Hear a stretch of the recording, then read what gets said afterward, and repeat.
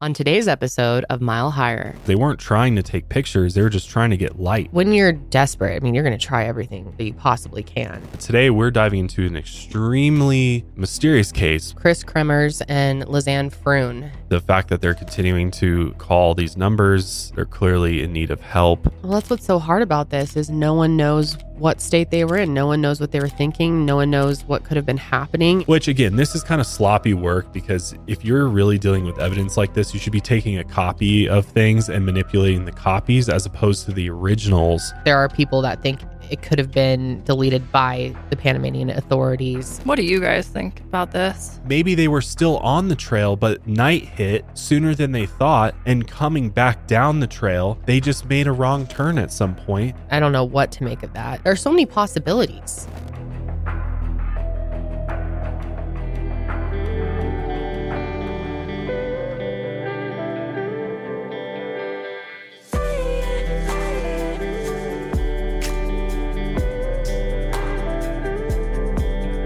Hey, what's up, everybody? Welcome back to Mile Higher Podcast, episode 274. I am your host, Kendall. And I am Josh. We're joined by our producers, Julia and Janelle. Hello, ladies. Hello, ladies and gentlemen. We're fresh off of our amazing Halloween episode, which was so much fun. Oh, yeah. Fun times. Hopefully you guys enjoyed that. I love getting into character. You were amazing, I have to say. Oh, thank you. Your acting skills really came out. I was super impressed. I don't know. Sometimes if I'm really into the character, I can just channel that person, it feels like. He came home as Kenneth Copeland. It just turned out continued really on. good. And you came home as well as... That's Paula. Paula. That's right. Paula Yeah. White, right? Paula, the wig really hurt. She had to come off right away. But Yeah. It wasn't the most comfortable disguise, but... yeah, it was funny seeing our daughter's reaction to your makeup too.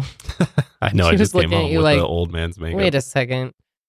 Yeah, So, it was fun. yeah, good times. Hopefully you guys enjoyed that. But today we're diving into an extremely mysterious case. Yes.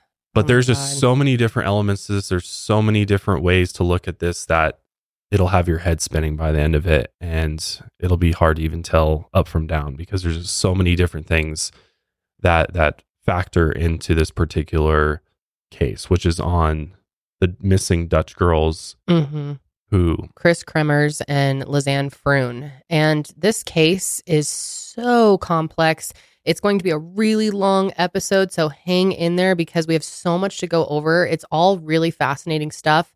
There's definitely all types of theories when it comes to this case. There are different communities that believe different things, and we're going to kind of explore all the different theories and also debunk some of the information that's out there because there is a wild amount of information that, is just straight up incorrect. There's tons of misinfo out there and rumors, gossip. Rumors, speculation. Yeah. So it was a really difficult one to sort through. Big shout out to our researcher, Julia, for digging through all of that. Huge shout out. Yes. It's one we've been working on for a long time, actually. Yeah. It's been on our schedule for months and just we haven't had the time to fully vet it out and research it the way that we wanted to. Yeah, So we we've just been wanted to make slowly sure. chipping away at it over time. And finally, today's the day that we're going to do the deep dive into this one. And hopefully it's one of the most in-depth covers of this case that's out there. Because there's a ton of just, on YouTube at least, there's a lot of coverage of this that just is either glazes over it or is just riddled with misinformation and rumors that we've done extensive research to sort out. So Yeah. It's definitely been a lot. So with that being said, I say we dive right in because we have so much to go over today. yes, buckle in. This is going to be a long episode. It might take you a few days for many of you to get through this one, but we promise it's worth A few it. days. I mean, some people can only handle so much of our voices for so long. They're I like get it. 30 minutes, I tap out, come back to it. But Others I mean, will it's so interesting and hang in there till the end because we're going to really dive into these theories because there are so many possibilities. I don't know. It's really an interesting one. There's just a lot of creepy elements. There's weird photographs that were taken in their last days. Oh, There's so creepy, these photos. I mean, And a missing photo. I mean, we'll explain it all. It's pretty wild. Before I dive into this, I do want to say that there is a lot of foreign pronunciations in here that we will likely struggle with between the Dutch and the Spanish pronunciations. We have all of the correct pronunciations, so we're going to do our very best to pronounce everything correct, but bear with us because there's quite a few in this particular case. So like we mentioned, the two individuals we're going to be focusing on today are two Dutch women named Kris Kremers and Lisanne Froon. Lisanne Froon was born on September 24th, 1991 in Amersfoort, Utrecht, Netherlands, to her parents Dini and Peter Froon. She had an older brother named Martijn. Lisanne was shyer and more on the introverted side. She was a very kind girl and had a somewhat small circle of friends. Her brother described her as sort of a homebody, and her parents said she was quiet, an empathetic girl who loved spending time with her family. And she also absolutely loved music, especially the band Coldplay. I mean, who doesn't love Coldplay? I love Coldplay. Yeah, they're one of my the first bands, secular bands I listened to growing up. Secular. Mm-hmm. But Lisanne was an athlete, and she was really tall at 6'3". And at university, she was a star volleyball player on the school's team. She was also dipping her toes into other athletic pursuits like mountaineering and even skydiving. But Lisanne actually had to quit volleyball due to an injury to her foot or leg, but she was able to recover, and she continued to be a very athletic person. As for her quieter side, it seems like she started to come out of her shell more after she befriended a coworker, an outgoing young woman named Kris. Kris Kremers was born on August 9th, 1992, also in Amersfoort, to her parents Rulie, Hrit, and Hans Kremers. She had an older brother named Sjors and a younger brother named Tien. As for Kris, she was a very confident, spontaneous girl. She definitely was a lot less shy than Lisanne was. She was a good conversationalist and was very extroverted. In her free time, she loved to listen to music, especially bands like Pearl Jam and the Red Hot Chili Peppers. And both girls had creative sides. Kris was an amateur actress and Lisanne was an amateur photographer. Kris planned on going to grad school for art history after their big trip to Panama, where all this takes place. They both recently graduated, and Lisanne went to Saxion University in Deventer, and Kris went to the University of Utrecht. Just like Lisanne, Kris was an amazing student. Kris studied cultural social education, specializing in art education, and Kris also worked in psychiatry, helping people with severe addictions. Kris and Lisanne first met while they were both working part-time at a cafe in Amersfoort. The two of them became fast friends, and soon enough they decided to rent a flat together. The girls moved in together only a few weeks before they left for Panama. And at the time of these events, Kris was 21 years old and Lisanne was 22. Lisanne had actually just graduated with a degree in applied psychology that past September, and she wanted to take a trip to celebrate. Kris's family had vacationed in Central America before, so she was the one that suggested they go. At first, they wanted to go to Costa Rica, but when that didn't work out, they settled on Panama. So if you're not familiar with where Panama is, it's a Central American country with Costa Rica to the north and Colombia to the south. The climate is tropical and much of the country is made up of dense jungles. The Continental Divide forms a spine of mountains that divide the country from the center. There's a huge diversity of plant and wildlife species, and some of these species can only be found in Panama. Now, many of the countries in the region are known to be less developed and not super safe, but Panama is actually a pretty safe country compared to these other nations, and their crime rates are decently low. It also ranks very high on the Human Development Index. Did you know I've been to Panama? You have, haven't you? Mm-hmm. What'd you think? On a cruise, right? Yeah, I was so young. I was in 8th grade, but yeah. No, we went to the Panama Canal and stuff. I remember it somewhat.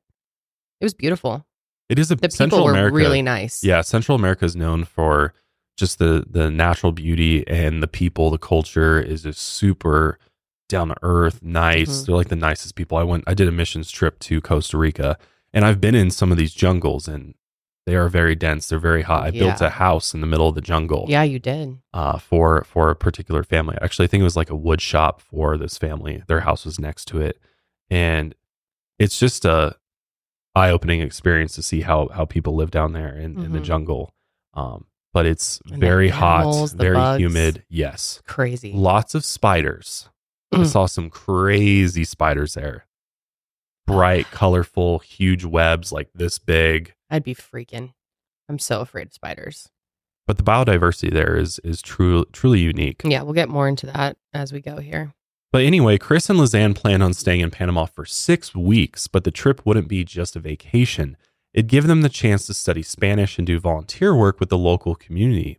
Their travel agent had set them up with a chain of language schools in Costa Rica and Panama called Spanish at Locations. The school is owned by a Dutch expat named Ingrid Lomers. And for the first 2 weeks of the trip, they'd spend their time relaxing and taking Spanish lessons at Spanish by the Sea in the town of Bocas del Toro. But for the next 4 weeks, they'd be volunteering at a local kindergarten called Guarderia Aura. Meanwhile, they'd be taking classes at Spanish by the River. The kindergarten they'd be working at was in the town of Boquete, Panama. They'd stay with the local host family in town for the month of their stay, and they'd also be taking Spanish lessons at a school for the rest of the month. The girls saved up money for the trip for 6 months, and after all that work, it was finally time to head down to Panama. Kris would have known what to expect more so than Lisanne. She was pretty well traveled, and she'd fallen in love with South America on a past family trip to Peru.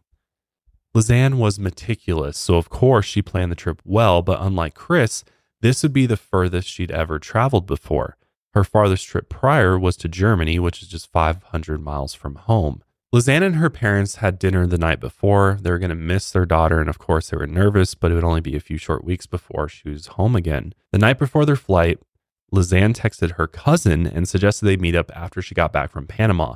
She signed the text, quote, "Big hug from your little cousin." So on March 15th, 2014, the two girls left their home and headed for Amsterdam's Schiphol airport. They kissed their families goodbye and headed off on their flight. Their first stop was Houston, Texas, and from there they had a 4-hour layover and then boarded a flight to San Jose, Costa Rica.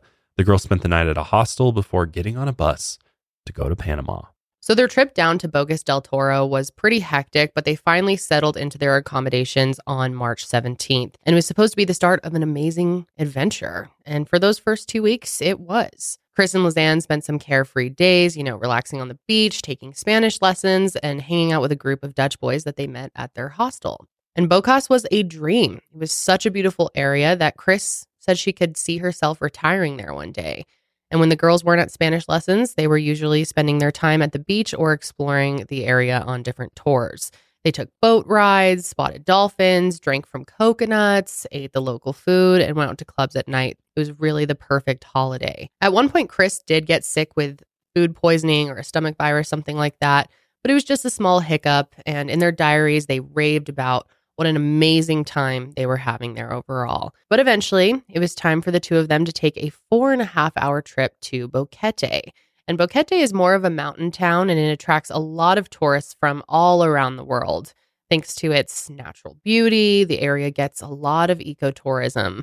Visitors enjoy activities like hiking, zip lining, and checking out Boquete's famous coffee plantations. So the girls took a shuttle from their hostel in Bocas and went down to Boquete. They were driven down there by a cab driver named Caesar, and it's important to note that some reports say that the girls were driven by a guide in Boquete named Plinio Montenegro, but this actually wasn't the case, and we will touch more on that later and explain. But the girls were also traveling with an intern at the Spanish school named Eileen. Eileen was a young German girl who would be taking over the management role at the school in Boquete. The school's former manager, Mario Lane, would be transferring to the Costa Rican location. And after spending 2 weeks in Bocas, they arrived at Boquete on March 29th, ready to start their month-long teaching stint. Their host mom and her son picked them up from the bus station at 4 p.m. that evening. The girls met with their host family and got settled into their new accommodations in Alto Boquete, which is a village south of Boquete. Their host mom was a woman named Miriam Guerra. The girls still couldn't speak Spanish very well, so there was definitely a noticeable language barrier between Miriam and the girls. But Miriam and her family were used to having foreigners stay in their house who didn't speak their language. Plus, her oldest daughter spoke English, so it wasn't really a big deal for them. But still at this point, the girls no doubt felt like they were in a bit more unfamiliar territory. And this is where Lisanne's attitude started to change as she got really homesick really fast. Bocas had been sort of a honeymoon phase for the girls, but now in Boquete, Lisanne said that she felt like she was a quote-unquote intruder in her host family's house. The family was definitely welcoming and kind, but of course it was still natural for Lisanne to feel out of place there. She wrote in her diary that she felt like a child longing for her mother. She wanted to be back home or somewhere familiar, and that made her even more upset because being so homesick felt like failure. But thankfully, the girls felt better after getting a good night's sleep. And the next morning, May 30th, the girls got up and went to their language school, Spanish by the River, for a standard welcome talk. During the talk, Kris and Lisanne told the school's manager, Mario Lane, that they wanted to go on some excursions while they were in Boquete. They wanted to hike the famous Baru volcano, tour a coffee plantation, and visit Caldera Hot Springs and see the 3 lost waterfalls. The waterfalls were at the top of the girls' list of things they wanted to see. Marjolaine told him that the language school worked with a guide in the area named Feliciano Gonzalez. Feliciano gave hikes including Baru Volcano and Pianista Trail Hike. Marjolaine explained that the Pianista was one of the most beautiful day hikes in Boquete. It took about 5 hours total to complete, and she also informed them that when they got to the viewpoint at the top, they'd take the same trail back down. Marjolaine also mentioned that some people hiked the Baru Volcano alone, but she said the girls definitely needed to take a guide up that one. After that, the girls left to explore the city. They visited the local coffee and flower fair and then the caldera. After that, they had brunch at the Bistro Boquete, and Kris snapped a picture of Lisanne looking at a tourist map. The next day, Kris and Lisanne asked Eileen to book them Baru with the school's recommended guide, Feliciano Gonzalez. So she booked them the tour for that Saturday, April 5th. Then it was time to start their first day at the kindergarten. They were due to begin work at 1 p.m., so after the girls stopped at a supermarket, they headed over to Guarderia Aura. But when they talked to the kindergarten administrator, they discovered that there was a problem. There had been some sort of misunderstanding or miscommunication, so the girls had actually arrived in Boquete a week earlier than they were scheduled to be there. The kindergarten wasn't ready for their arrival. So for that week, there just wouldn't be any work for them. The school thought it was weird since the plans for the trip had been seemingly solidified months before their arrival, but according to what Kris wrote in her diary, the assistant instructor was really rude and unfriendly to them about the whole situation. Kris also wrote in her diary that she was really disappointed that they couldn't start work. Plus, after their experience at Aura, they weren't too keen on working there. So Eileen promised the girls she'd call a different school, Casa Esperanza, the first thing the next morning.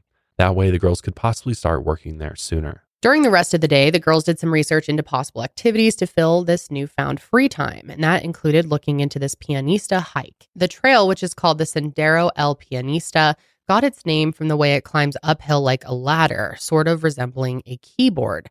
It climbs up the Continental Divide and officially ends at a lookout point called Mirador. On a clear day, it's a beautiful view of the mountains. And the trail takes about 2.5 to 3 hours one way to complete. So in total, it takes about 5 to 6 hours to complete. El Pianista is an out and back trail. So once you reach the Mirador, you turn around and go back the way you came. The girls had consulted some materials when they decided to take this hike. The short flyer they looked at said, the path winds deep into the forest, but you can turn back at any time. It doesn't mention that the trail's official endpoint is the Mirador. The girls had definitely done some research, at least, into the hike before they headed out. We just don't know for sure if they knew it was an out and back trail. Now, some reports say that Kris and Lisanne allegedly met this guide named Feliciano the night before they disappeared at Spanish by the River. He allegedly offered them a guided tour up to the Continental Divide with an overnight stay at his cabin, but for whatever reason, they declined. And we can't confirm that this interaction actually took place, but we do know the girls had tours booked with Feliciano on the 2nd and the 5th.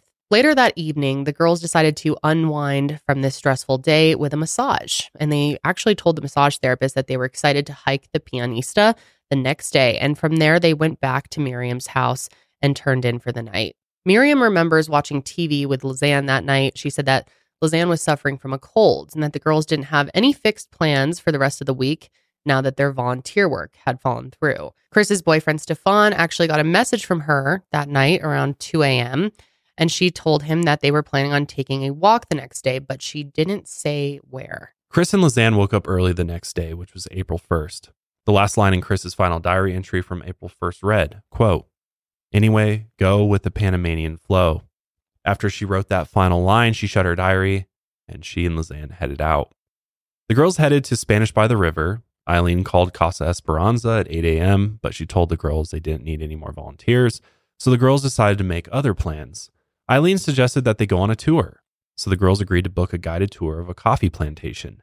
Eileen then called Feliciano and booked the girls a tour for the next day, April 2nd at 8 a.m. Then without telling Eileen where they were going, the girls decided, you know what, we're going to go hike the Pianista. They left the language school, went back to Miriam's house, changed and packed for their hike, and cabbed it to a restaurant in town. Some reports say that the girls were spotted having brunch with 2 Dutchmen the day they disappeared, but this wasn't the case. The Dutch boys these reports are referring to are the two boys the girls befriended in Bocas. On the day the girls left for Boquete, the boys went back to the Netherlands. The girls were dressed in lightweight clothing. Lisanne was wearing a blue tank top and denim shorts, and Kris wore a red and white striped tank top and shorts. Both girls had hiking boots on. They brought Lisanne's backpack on the hike with them, and it looks like they only had 2 plastic water bottles to share between the two of them. Their server remembered the girls talking about wanting to walk the quote-unquote the mountain. At 10:16 a.m., Lisanne used the restaurant's Wi-Fi to download a map off of Google Maps for offline use. We don't know what the map was for sure, but it was most likely the Pianista Trail map. After their meal, they paid the bill and took a taxi to the Pianista Trailhead. And this is where the story gets a bit fuzzy. The girls took a taxi to the trailhead, but we don't know for sure who exactly took them there. A man named Leonardo Mastino claimed that he picked up Kris and Lisanne near the language school around 1:30. He said the girls asked to go to the entrance of El Pianista, so he took them to a restaurant that marks the start of that trail. He didn't talk to the girls much at all since he took 2 phone calls during the ride. Leonardo claims he dropped them off at about 10 minutes later, and that was that. However, this timeline wouldn't match up with the girls' phone records, so it's very possible that a different taxi driver took them to the trailhead. Regardless, Kris and Lisanne started their hike that day around 11 a.m. Their phones were only charged to about 50% when they left for their hike. So the entire next 10 days can be somewhat reconstructed from 2 very crucial pieces of evidence in this case: the girls' phone records and Lisanne's Canon digital camera. Now, some reports say that a local dog or the host family's husky named Azul followed them up the trail. We haven't been able to confirm that, though. Some reports say that the dog belonged to the host family. Other reports say that he belonged to the owners of a restaurant near the trailhead. The dog actually belonged to the owners of Il Pianista, the Italian restaurant located at the trailhead. He was a friendly dog who sometimes liked to follow hikers up the trail. According to the story, the girls left with Azul. An hour or a few hours later, the dog came back without the girls, which first raised the alarm. This story has been widely reported as fact, but it's never been confirmed. It's just a rumor that floated around Boquete. There's no proof at all that the girls had a dog with them, and it's actually a pretty unlikely scenario. The owners never saw the girls leave with Azul, they just thought it was possible. The dog pretty much had free rein to go wherever without supervision. Plus, the owner said Azul came home alone that day. They said that if the girls were in trouble, that Azul would have stayed with them. Keep in mind there is a ton of speculation and conflicting reports in this case. We're going to try our best to clarify some of these rumors and accuracies and unconfirmed pieces of info in this story. But anyway, from the girls' photos, it looked like they were having a good time while they made their way up the trail. Lisanne and Kris snapped plenty of pictures, including some selfies and nature shots. A local guide named Plinio Montenegro claimed that he spotted the girls walking on the trail around 12 p.m.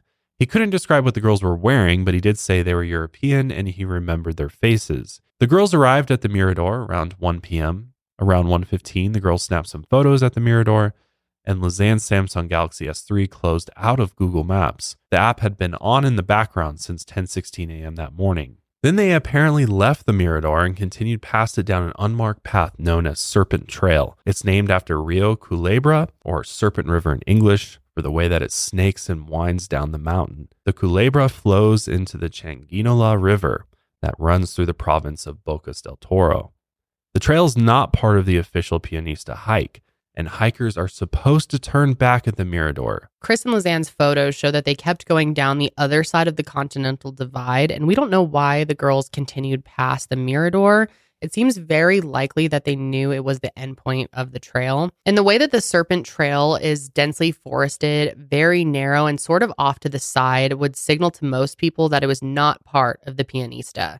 It's pretty intuitive that you would be traveling into a different region past the Mirador. Plus, the town of Alto Boquete was visible from the Mirador, so you wouldn't assume that the way back down to Boquete was this side trail, especially not after traveling down it for a few hours, since it moves due north into a more and more remote area. And we don't know their exact reasoning for continuing on, but it could have just been overconfidence. They had just gotten over the disappointment of being rejected at Aura, and now they lucked out with a sunny, clear, beautiful day on the Pianista. They may have wandered off the trail to explore and look around before heading back.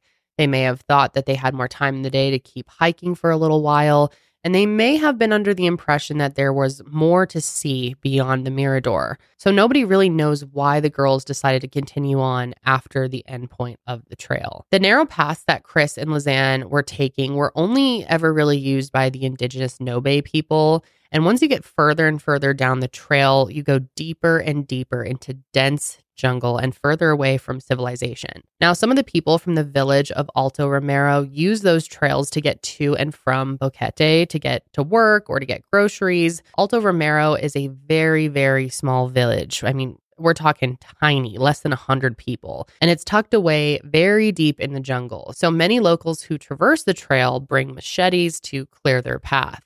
Also, the rainy season in the jungle had started on April 1st. From then on, not even the local indigenous people who use the trail would set foot on it. And that's because of the heavy rain. I mean, the path would wash out and become pretty dangerous. And from there, the water levels in the Serpent River rise. This river is also nicknamed the Grinder because in April, it turns into a fast-moving stream of water and boulders that chews up everything in its path. It's very, very steep, and it's full of cliffs and ravines, and it's almost damn near impossible to hike around there in any rainy conditions or during the rainy season at all. The jungle area is filled with cliffs, steep drop-offs, and fast-moving water, so just very, very dangerous. Okay, so we wanted to bring up some footage of this area so you can actually see it for yourself, see how dicey this terrain is. It's beautiful. Jinx. It is absolutely gorgeous. So lush. It's kind of a maze, though. Mm-hmm. Like, obviously, there's a trail and you follow the trail. But if you got off the trail, it'd be very, very easy to get turned around. Mm-hmm. Totally. Because it's not like the trail's super marked, you know what I mean? Mm-hmm. Like gravel laid out on it. It's still like... It all kind of looks the same, too. Yeah, it does. Yeah. Yep. Oh, it'd be so easy to get lost, man. Especially once the sun goes down. Mm-hmm. You know what I mean? Oh my God, I can't even imagine. You would be so lost. Wow. It's really lush, though. Oh my gosh. Yeah. It's so cool looking. Look at those greens. I mean, I see why they wanted to do it. It's beautiful. Wow. Imagine the bug bites. Oh my God. I guess that's the least of your concerns, honestly, when you're there. Well, I don't know. Big concern with some of those bugs. There's a lot of poisonous shit out there. True.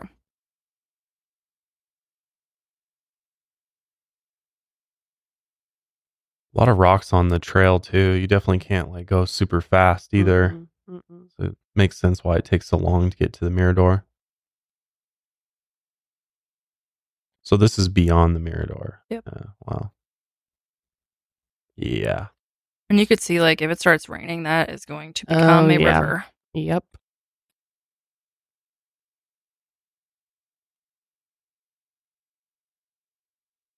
Yeah, look at the overgrown foliage. Doesn't look like it's very heavily traveled, huh? Mm-mm. At 1:38 p.m., 23 minutes after the girls started down the Serpent Trail, Kris's iPhone 4 lost GSM, which is the global system for mobile communication signal. The phone might have shown 1 bar of service, but it lost all connection to the network at this time, and it never established connection with the network again. This is probably due to how deep in the jungle the girls were. As you can imagine, cell service would be pretty hard to get there. And this is where things take a turn. But from the photos, you can see that the girls don't necessarily realize the danger they're in yet. In one of them, Kris stands on the trail, almost saluting the camera, smiling with her tongue out. The last photo was taken at 1:54, and it shows Kris standing on a rock next to a stream. She's smiling, and her facial expression seems calm. But then at 4:39 p.m., over 2 hours after the last photo, someone calls 112 off of Kris's iPhone, which 112 is the Dutch emergency number. 12 minutes later at 4:51 p.m., someone calls 112 again off of Lisanne's Samsung Galaxy. Kris's iPhone was powered off at 5:52 p.m. Lisanne's phone was most likely powered off at the same time since there was no activity on her phone's operating system at this point. If it really was the girls using their phones at this point, then they might have been trying to save battery in case they had better signal to call for help. Nobody really knows what happened in between the last photo and the emergency calls just under 3 hours later. The girls might have gotten lost after they reached the Mirador and tried their best to get back on their route. They could have forgotten the trail was an out and back hike, and they might have tried to do some sort of loop, or they could have just gotten lost going off of the trail. Now, there is a lot of debate over whether or not the girls could have gotten lost on the Serpent Trail. The trail directly beyond the Mirador was one that the girls couldn't have gotten lost on, at least for some time. Let's take a look. So obviously there's ruts in the ground. You can see that it's clearly a trail, a path. Yep. So a little bit farther, you can still see that there's clearly a path. Mm-hmm. But the embankments on either side are starting to get a little bit taller, and it's wet in some areas. I mean, obviously it's a rainforest, gets lots of rain, so you can see it looks like there's footprints through there. But I mean, trail definitely starts to get a bit sketchier the farther you go. Yeah. A little bit harder to follow. How far is this after the Mirador? This is the first part of the path beyond the Mirador. Okay. Wow. You're like underground practically. That's so cool. I would get so claustrophobic. I mean, I see why you'd, if you're interested in exploring, why you'd want to go down this, because obviously, oh, definitely, it looks really cool.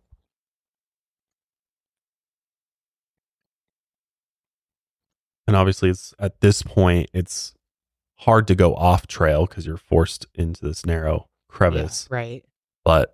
And even when the walls, the cliff walls get lower, your intuition is not, I'm going to step a foot over this right edge. You're going to keep going forward. Mm-hmm.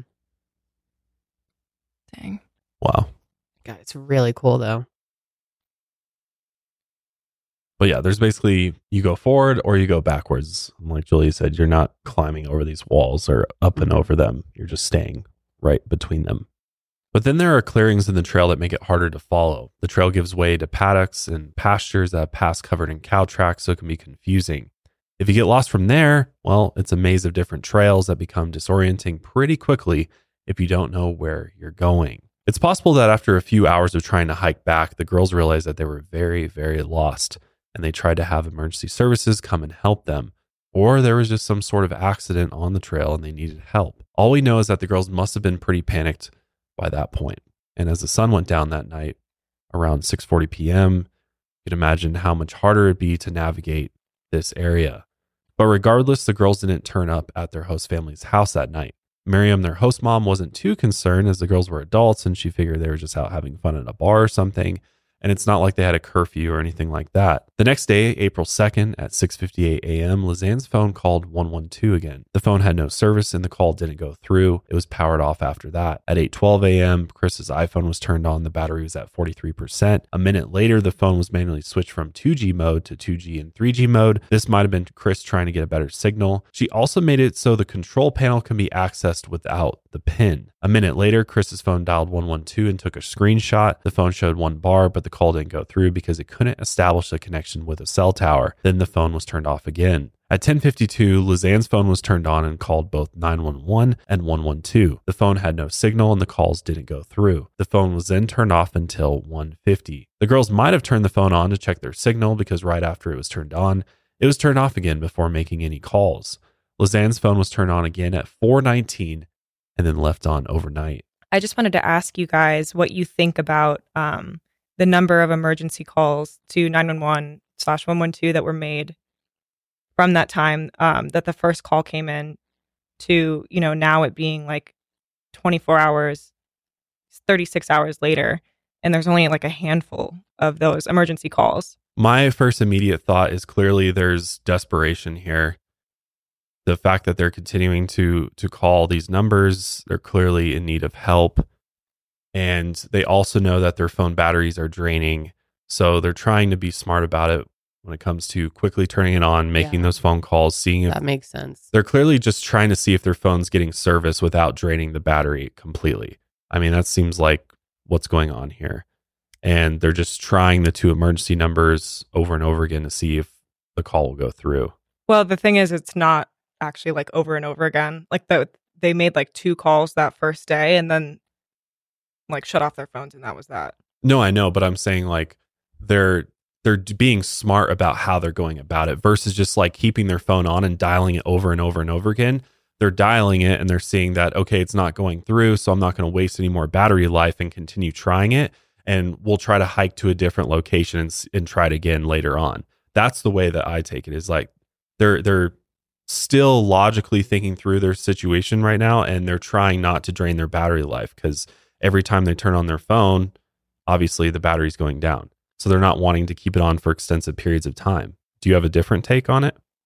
I mean, I just think that I would probably try the emergency number like more than once. Like if it doesn't go through the first time, if I'm like panicking, shit, like, yeah, you know, I would understand like in my head, probably like you know, calling a friend or someone. That doesn't go through. I'm like, okay, well, shit, I'm going to call the emergency number.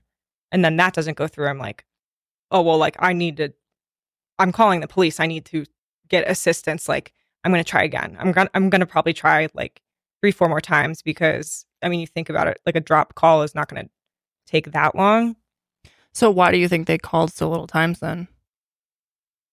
Why do I? Yeah. Yeah, I was going to say, I don't think there's anything to that, to be honest with you. Like, I think they realized like, hey, the service is bad. They saw on their phone there's 1 bar. So they knew that the chances of it felt like it was useless. Right. They were just like, it's useless, and their batteries are draining. So they're, rather than waste any seconds of more battery drain, they're like, let's just try it real quick here at this location. If it doesn't go through, then we'll keep on hiking to a different spot to try to get service. Which is clear by the fact that they're turning off the phones. They're worried about the battery. Because like, why would you, if it doesn't go through and you have 1 bar, why? I mean, in this situation, if you're trying to, you know, you're lost, you know, you're going to you could potentially be out there for a long period of time without being rescued.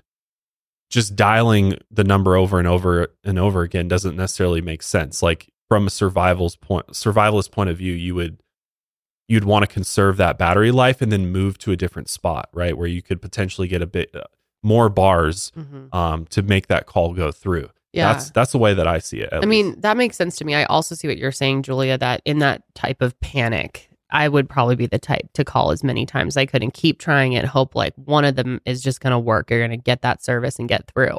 And I'm not saying like they sit there for like an hour and they're just sure, of course, but more than once. At least like more than once, to like, if it doesn't go through the first time, I'm like, oh, it failed. Maybe there's something with the phone. Like I'm going to try at least like 1 or 2 more times. Yeah. And I do think that, you know, they're not coming at it from a perspective where it's like, we're going to be out here for a while. I think that nobody kind of thinks that until, you know, they could have realized they had an emergency, and then it sets in like, oh shit, this is getting actually really bad.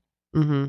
And I think that they wouldn't have like immediately gone to survival, because like in your head, you're like, this isn't gonna like happen. Yeah. You know, I'm not gonna be out here. No, that makes sense to me too. But I think that only works under the assumption that they were panicking and desperate at this point. I do think, based on I believe Lisanne who was into mountaineering and her background, that perhaps she was kind of taking control of the situation and was keeping them calm and telling them like, hey, we just need to keep looking to get more service so that we can make that call. And so we need to conserve battery life here. Let's just make 1 call. If it doesn't go through, we'll move on to the next stop. I think we are assuming that they're in full panic mode at this point and that they're just desperate. And that may not be the case. They could be completely level-headed still. Maybe they're slightly freaking out, but they're able to work through the situation and continue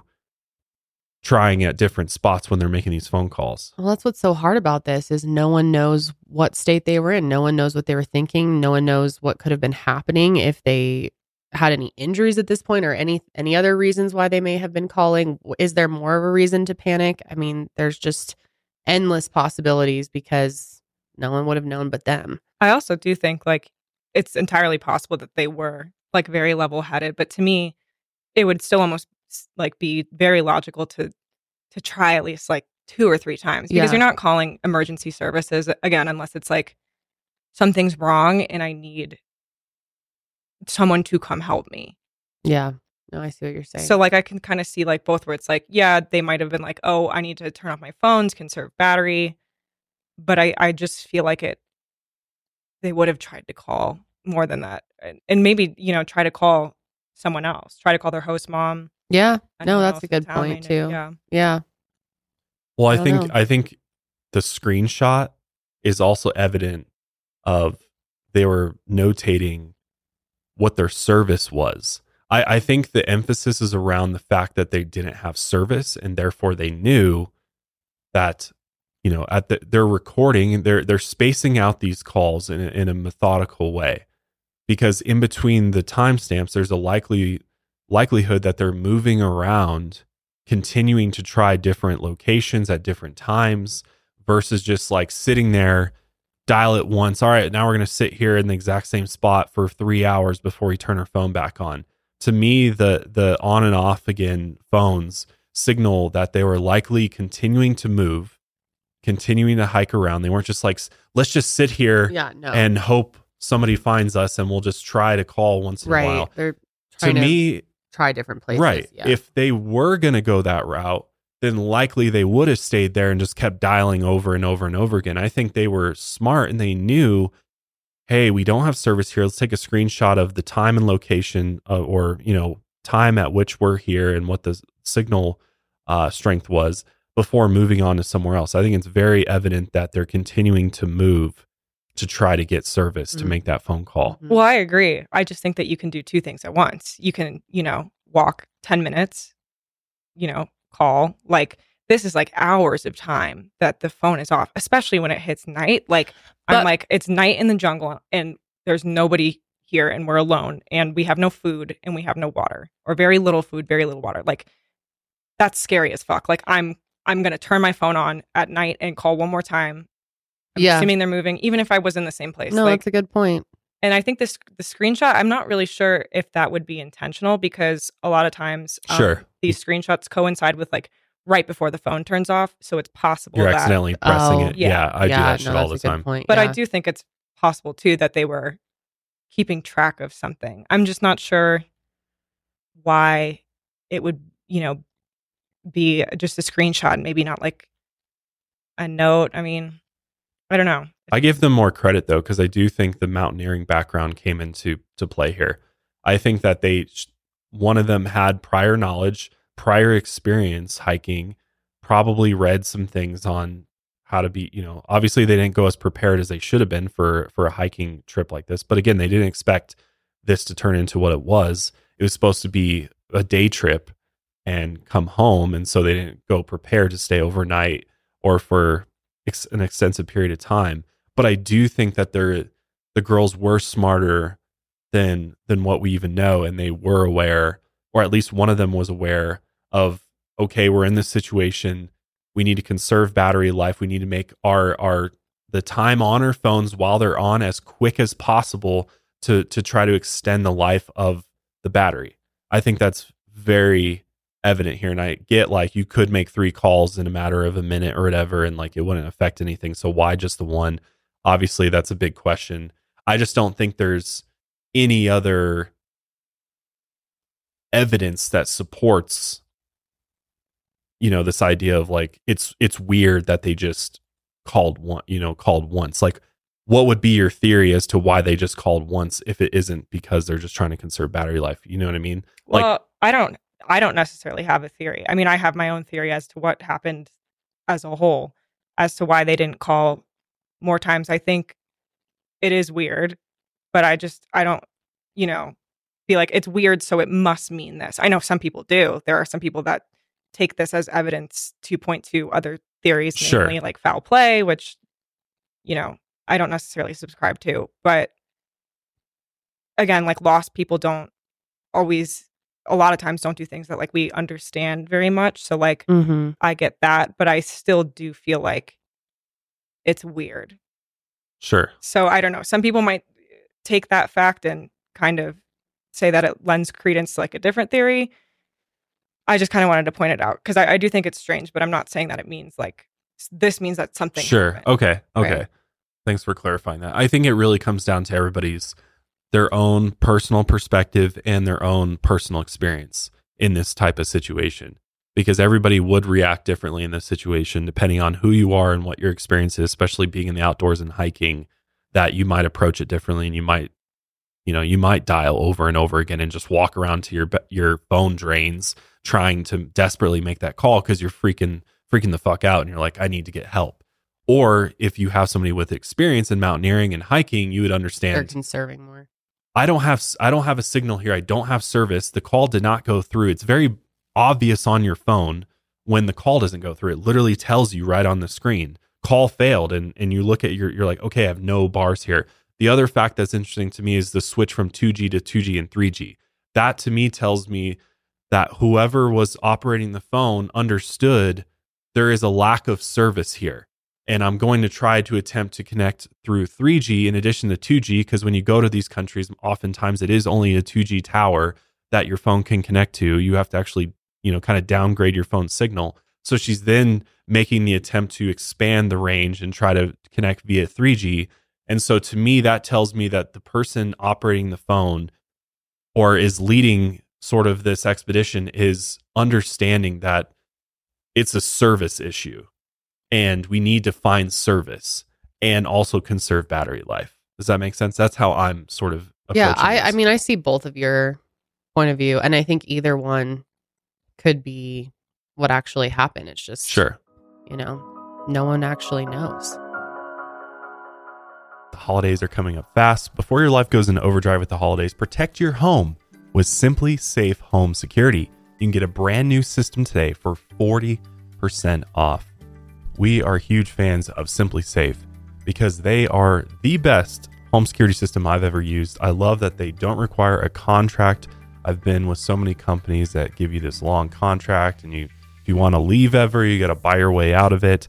But what truly makes Simply Safe unique is that if an alarm goes off at your home, the agents can actually verify what's going on before contacting you to make sure it's not a false alarm, it's not your cat triggering the alarm, and they can even talk to the intruder if they need to, which will probably deter that intruder from furthering into your home and robbing you of all your stuff. And I love that Simply Safe allows you to customize your system no matter what size of home you have. Even if you live in a small one-bedroom apartment, you can take advantage of Simply Safe. Experts love Simply Safe. It was named the best home security system of 2023 by US News and World Report. Simply Safe is comprehensive protection for your whole home with advanced sensors that detect break-ins, fires, floods, and more. Plus, they have HD cameras for inside the home and outside the home, which are really, really nice, high quality. It's powered by 24/7 professional monitoring for less than $1 a day. It's really amazing deal. It's half the cost or more of traditional home security. With the new 24/7 Live Guard protection and the Smart Alarm wireless indoor camera, monitoring agents can, like I said, see and speak to intruders, helping to stop that crime in real time. It's a powerful technology exclusively from Simply Safe. Satisfaction is backed by Simply Safe's money-back guarantee. Try Simply Safe for 60 days risk-free. If you don't love it, return your system for a full refund. Seriously, the best deal out there for home security. Give them a try if you haven't, and for a limited time, you can save 40% off on any new system with a Fast Protect plan. Just visit simplysafe.com/milehigher. That's simplysafe.com/milehigher, because there's no safe like Simply Safe. So like we said, Lisanne's phone was turned on again at 4:19 and left on overnight. Now, meanwhile, the girls missed their appointment with their guide, Feliciano, and they were supposed to meet at the language school at 8 a.m. that morning. And after waiting 10 minutes, he and Eileen got pretty nervous, and they decided to check at Miriam's house to see if the girls were there. And Miriam wasn't home, so Eileen and Feliciano called them up. And when she found out the girls missed their appointment, she told Feliciano and Eileen where the keys were and let them go inside. Now, she was very nervous too, since the girls hadn't come home the night before. And the girls weren't at the house. In fact, there were still leftovers sitting out from breakfast the day before. That gave both Feliciano and Eileen a very uneasy feeling, but there was nothing anyone could do about it at the time. Due to local laws, there hadn't been enough time that had passed since the girls were last seen to report them missing, which is always so frustrating to hear. Then Feliciano and Eileen went on to the farm that the girls booked a tour at since the owner was expecting them anyway. They wanted to see if maybe the girls misunderstood their arrangement and went to the farm instead of meeting at the school, and they hadn't. On the way, he and Eileen stopped by a park ranger station to see if anyone had seen the girls, and the ranger on duty said that she hadn't. Then at 4:13 p.m., a magnitude 6 earthquake struck the area. By 7:30, Feliciano was very, very worried. There still had been no sign of the girls in Boquete. So at that point, Feliciano and Eileen went to the police around 7:30 p.m. to raise the first alarm that the girls were missing. But in Panama, an adult could only be reported missing after 48 hours. So there was nothing that they could do. They were told to grab the girls' identification papers so they could make a report. At 9:30 p.m., Feliciano and Eileen went back to the police station and officially had the girls declared as missing persons. And the police instructed Feliciano to contact CINAPROC the next morning to organize searches for the girls. And CINAPROC is Panama's national system for civil protection. It's an organization that was created to help citizens in case of disasters, and they also assist in missing persons cases. Late that night, Eileen called a number she thought was Lisanne's. It was actually Lisanne's mother's number. Eileen asked if she was speaking to Lisanne, and then she said they're looking for Lisanne. Lisanne's mother told the caller, who she didn't know, that Lisanne was in Panama. Then she hung up. It was the middle of the night in the Netherlands, which was 7 hours ahead of Boquete. Eileen felt uneasy and decided to call back. At this point, she told Diney that her daughter and her friend Kris didn't return home the night before. The Froons were calm at first, and they figured that Lisanne would turn up soon. She hadn't been missing for very long, but they did call up the Kremers to notify them. When the Kremers called their travel agent in the Netherlands to see what was going on, she told Ruli that the girls hadn't been seen in over 24 hours. Ruli became inconsolable, screaming, quote, "That cannot be true." The two families went to file a missing persons report at 5 a.m. Netherlands time, and that report was passed on to Interpol. During the early morning hours of April 3rd, Lisanne's phone was used to check the AccuWeather app at 2:21 a.m. Its battery had drained to 6% by that point. Reportedly at 2:47 a.m., it used some apps, but it's unknown which ones were used. By 7:17 a.m., Lisanne's phone hit 1% and was powered off 19 minutes later. Kris's phone was powered on about 2 hours later and made 2 911 calls that didn't go through. Kris's phone powered on for a signal check a few hours later. Again, there was no signal. That morning, Feliciano got in touch with CINAPROC, and he said the girls hadn't come back on the 1st and that they had possibly gone for a walk. They're going to start searching for the girls in the area. The problem was CINAPROC didn't know exactly where to look for them. The girls hadn't really told anyone where they were going hiking or that they were going to the Pianista that day. So the search would be a lot more broad than just that particular trail. It seems around 8 a.m. that CINAPROC got some of their helicopters to do a quick aerial search of the area, but they found nothing. Feliciano and the 10 or so men at the CINAPROC office decided to start searching the Pianista. They didn't get very far before someone from the office called them and told them to turn back. They apparently needed the go-ahead from a CINAPROC commander at their office in Chiriqui, province capital of David. At first, the CINAPROC men wanted to search the trail anyway. They thought the order was a waste of time. In the end, they decided to follow the order and turn back. But Feliciano decided to keep going and search the trail himself. Feliciano even spent 2 hours hiking past the Mirador down the Serpent Trail. On the way, he apparently talked to people who lived in fincas, or country homes along the trail. Some of them said they saw the two girls go up the trail, but they didn't see them come back down. Feliciano came back from Pianista empty-handed, and he hadn't found any sign of the girls.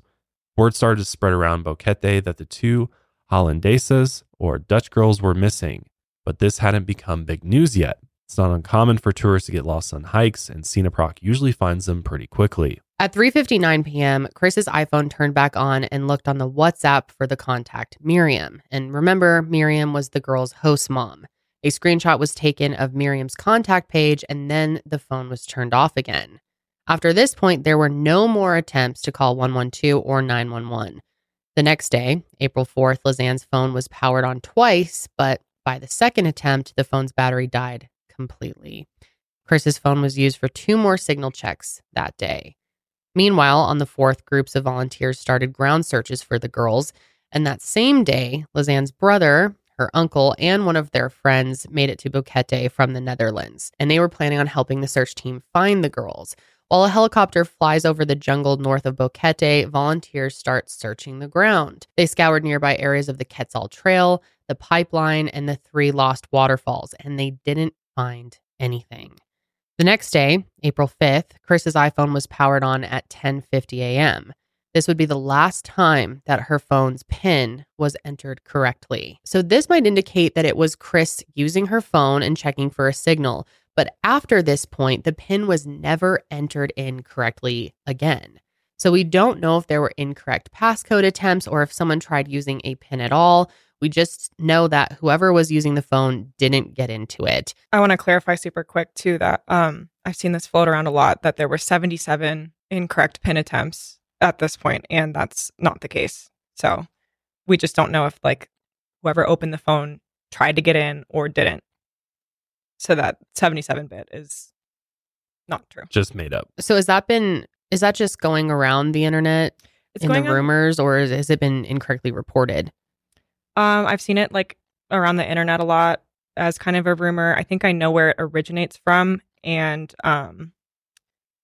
that person basically went back and said, oh, it was like she heard from someone that read the forensic report, and she had kind of gotten it wrong. I think there were a total of 77 incorrect PIN code attempts from before April 1st from like a wide span of time. Which, oh, okay. So like, you know, I enter my PIN code wrong all the time. Of course, so do I, yeah. Yeah, but there was no like, you know, on April 5th. Yeah. There were 77 PIN code attempts. I've seen it reported that like that day or from that day on, there were 77 incorrect ones. And we just don't know if whoever tried getting into the phone, like actually tried to get in or just opened it, you know? So. Yeah, I mean, and it would be super sketchy if there were 77. So I see why people have kind of run with that. But it's important to stick to the facts here. So some people have speculated by this point, Kris may have been dead or unconscious. Lisanne may not have known her passcode. And since her phone was dead, maybe she had tried to get into Kris's phone, that's tough too. Because I feel that in this situation, they would have shared their PIN codes with each other. I mean, but who knows? Other people have brought that up too. Like it's kind of weird, but I mean, I don't know. Or she did and she just forgot. Yeah, that's all. I mean, you're in a stressful situation. Your retaining of information or she wrote it down in her phone and her phone was dead, so she had no access to it. I mean, there's so many possibilities of what could have happened. But during the day, a 40-person volunteer search team continued to do ground searches for the girls. Cineproc started another aerial search for them with 2 helicopters, but due to bad weather, the search had to be called off pretty quickly. At 1:14 p.m., Lisanne Samsung created a log file, which only could have been created if the phone was on, but the phone itself didn't actually turn on. So very strange. It looks like this file might have been created while the phone was trying to power on, but it didn't have enough power to boot up fully. So the file was left behind during the power on attempt. Kris's iPhone was turned on again about 20 minutes later and then powered off. But this time the phone wasn't opened and nobody tried to use the phone's PIN. The next day, April 6th, the iPhone was powered on for 2 signal checks. During the first signal check, a screenshot of the clock app was taken. It showed the times for Amsterdam, San Jose, and Panama City. Then the phone was powered off. There was no other activity on either phone until April 10th. Since the girls hadn't turned up by this point, Kris's parents got on a plane and headed for Panama. Meanwhile, that day, Cineproc started their first official ground search for the girls. This detail has been one of the most controversial aspects of this case because the girls had been missing for almost a week at this point, and Cineproc was just now starting ground searches for them, which is just mind-blowing. That's so insane. What the fuck? Seems like that would be day one. Yes. Go do a ground search for them. God. There was no activity on the girls' phones on April 7th. Cineproc continued to search the jungle for the girls. They were also joined by Senafront, which is Panama's border protection agency. Searchers from one of those teams spent the night in one of the search areas. That's also when Senafront's special forces started using call and light signals to try and locate the girls. And that's where this case takes an even eerier turn. In the early morning hours of that night, just after April 7th became April 8th, Lisanne's Canon PowerShot camera was used to take almost 100 photos. And we'll admit, these photos are definitely pretty creepy, depending on how you look at them. Throughout the rest of the episode, we're going to refer to these as the night photos, since they're taken exclusively at night. Most of the photos were taken pretty quickly, like one after another. There was an average about 10 seconds in between each photo. Most of the photos are of the surrounding area, and they don't really show that much. And from the looks of the photos, it was raining in the jungle that night. That's backed up by weather reports that say there was a big storm in the area on the night of the 8th. But some people think the girls could have been near a waterfall, or maybe just the specks seen are just dust particles. Again, most of the photos look sort of the same, but there are a few chilling photos that stand out from the others. One is a picture of what looks like Kris's hair, and there's been a lot of speculation online about this photo and what it shows or why it was taken in the first place. So if we pull those photos up so you can take a look if you're watching. They're so creepy. This is definitely the creepiest photos to me. And if you're listening, it's just a close-up shot of a bunch of hair. But some people think they can make out a patch of blood-stained hair in what appears to be Kris's right temple area, which, from looking at it, I really struggle to see blood.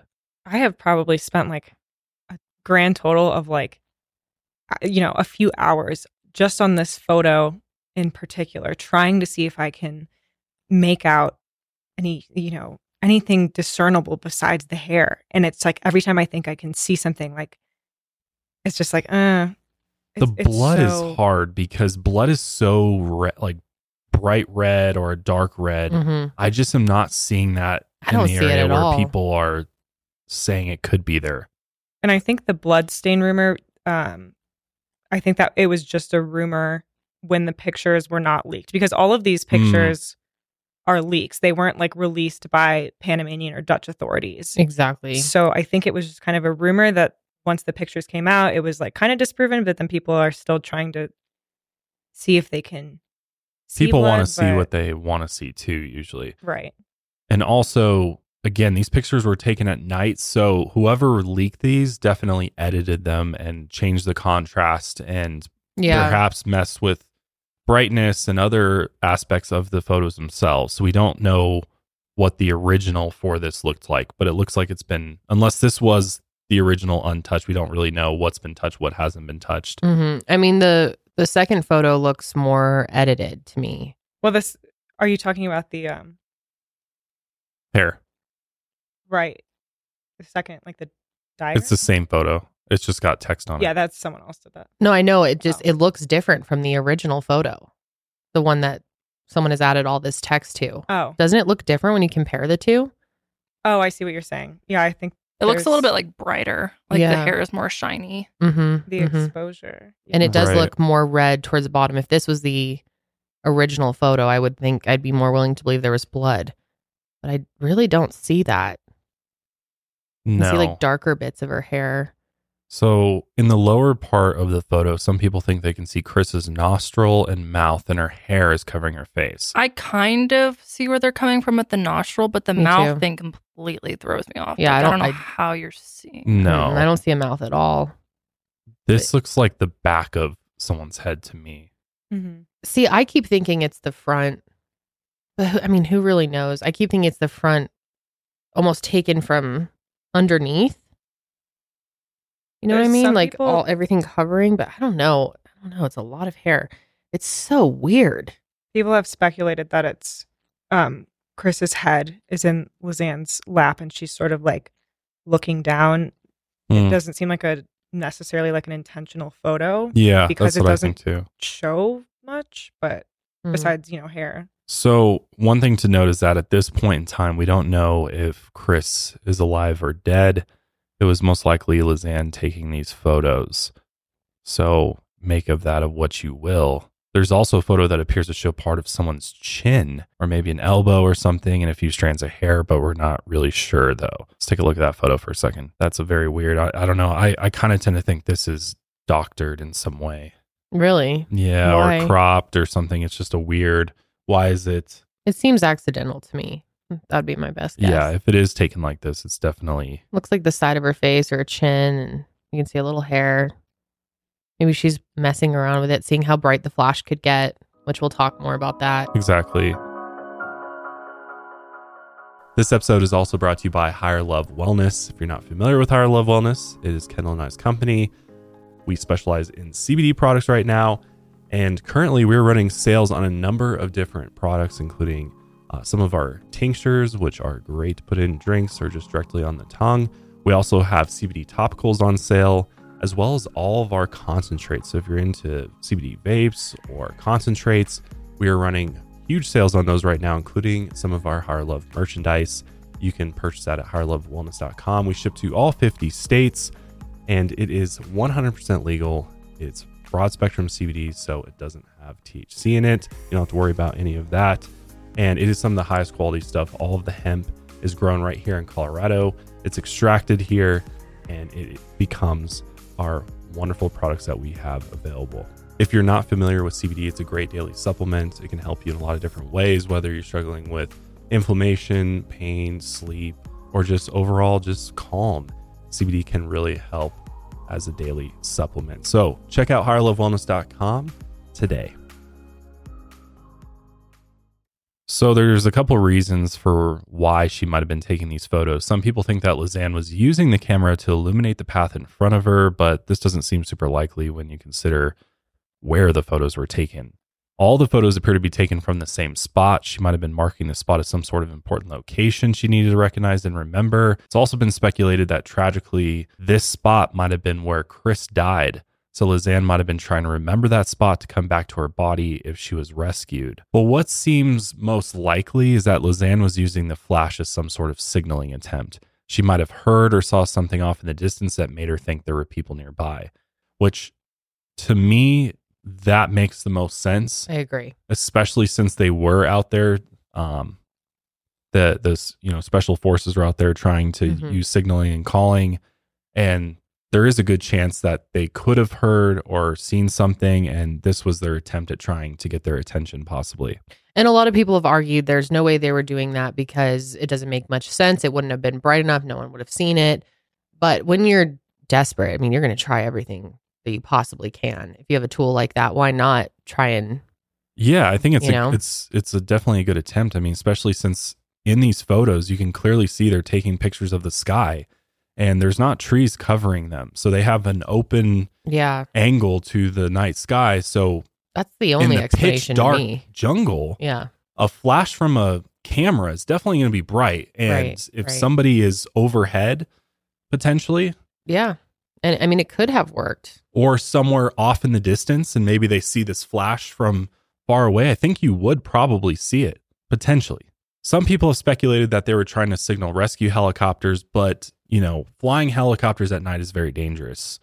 It's much more dangerous to fly a helicopter at night during a storm, throughout the mountain jungles. But that doesn't mean they knew that. They could have thought there's a chance that they're up there. And I don't think it's impossible that they could have been flying helicopters. Look at the Coast Guard. Mm-hmm. The Coast Guard goes out and rescues people in storms all the time in the middle of the ocean. And people get rescued off mountaintops. I think it's very possible that maybe there was somebody flying a helicopter, hence why they were looking at the sky, angling it that way, hoping that something flying around. Maybe. It is just unlikely, though. It's just could have. Could have. They might have. A lot of could have here. Just heard like the light and the sound signals that Centerfront and Centerpark were using. Mm-hmm.